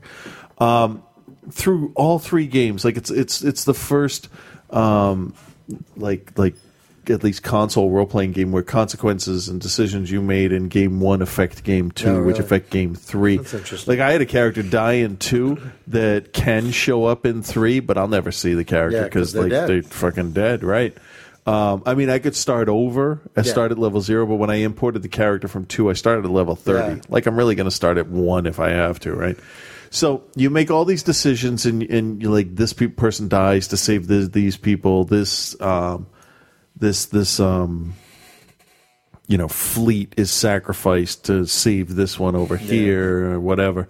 And it's all decisions based on what's right, what is best for the galaxy, what's the moral thing to do, what's best for your character, and you balance all of that out, and you live with the consequences of it. And then at the end, you're fighting this giant force that comes every 50,000 years and wipes out the most advanced civilizations to keep a balance to start over. Right. So, like... 50,000 years ago, they left humans alone because they hadn't advanced to the point where they were spacefaring. So once you're spacefaring, the 50,000 year cutoff, right? So these things are beyond technologically advanced. They're almost impossible to stop, but your job is to stop them. And I would think, and this is where spoilers are going to start to enter into it, when you get to the point where you are going to try to turn on the gigantic galaxy gun, really it comes down to like one or two things. Are you gonna go to the left or the right? Oh, really? Because when it comes down to a gigantic decision like that, it doesn't matter if you have the Blue Sun mercenaries fighting on your side or not. It's, are you gonna merge with the synthetics, or are you going to wipe them out? That's really all it comes down to, isn't it? I mean, when they built the atomic bomb, was it about the friendships between Oppenheimer and Einstein's theories and stuff like that? Was it, should we drop one on Tokyo or Nagasaki? It doesn't matter past that. It's, and your life leading up to that point, living in Hiroshima, right. It doesn't matter what decisions you made, because there's a bigger force right. that is going to take control of your destiny, and none of the shit you did mattered. And I knew that. I could feel it coming as the game's going. I'm like, this is getting way beyond my stupid little pittance of a life. And the fact that I'm uniting the races for a while there, I'm like, oh, if I unite all the races, maybe then the Reapers will understand that we can work together. No, fuck that. They're giant killing machines.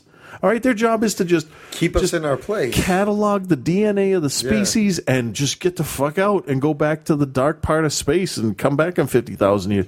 So I don't mind that that's where it went. I have two other decisions I can make, and that's why I want to play through to see how different they are. I heard they're not all that different, but I mean, in the end, if you're going to bomb Hiroshima, it doesn't matter if you bomb Hiroshima or the city next to it. Shit's still dead. Yeah. So, but I mean, if you take the ending where your character dies, because obviously you have one ending where your character will die depending on your choice.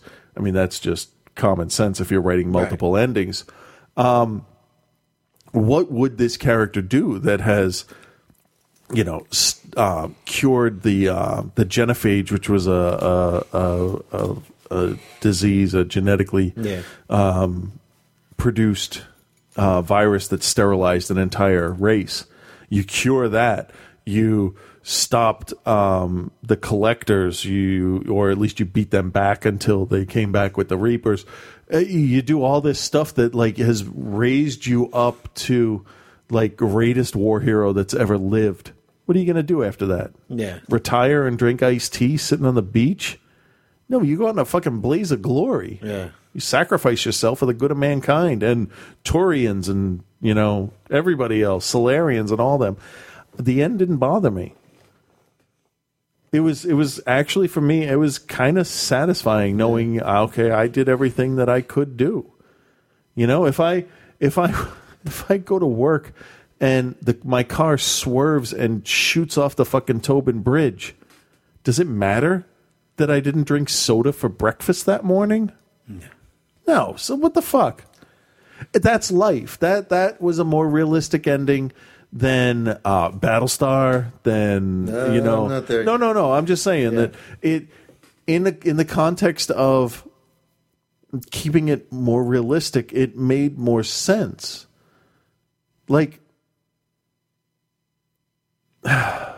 Some people survive with the ending I had, and the interactions I had with them, and the things that they learned from my character through conversations about morals and ethics, that will stick with them. That's how I see it with my kids. It's even if I die tomorrow, they will remember that I was good to them, that I was nice, and that will carry on.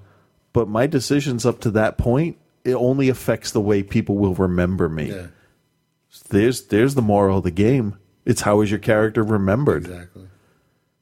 So if anybody's played, I would be curious. But I think, honestly, a lot of the people, the most vocal people, are the people that wanted the fucking happy ending. They wanted to be able to defeat the massive alien force that has been apparently doing this in the galaxy for forever. Millions of years.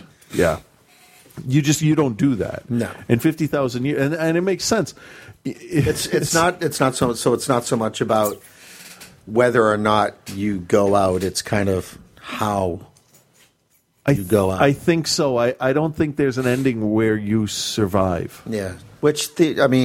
You can't. You can't. Not against that, because no, I get it. I mean, these things show up and they just start to decimate the cities. Just red beams of death everywhere. Yeah. And they outmatch and outclass every ship.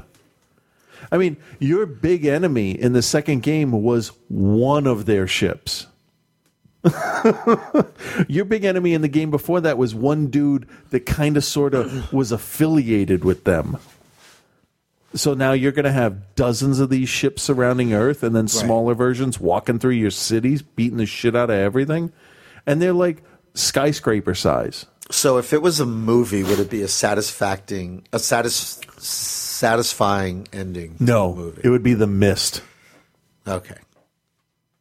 And I love the end of The Mist. The test audience would have been like, no, this is depressing. They'd get one card from me that said, fucking bravo, that was bold. Then everything else balls. would be like, all right, we got to get Will Smith saying welcome to Earth. Earth. And that'd be it. Yeah, no, it's not a feel good. The dog survives kind of ending. I mean, the beginning of the game, like before you get off of Earth, you watch this 10-year-old kid shuttle blow up after you've talked to him. Yeah, right. No, that's cool.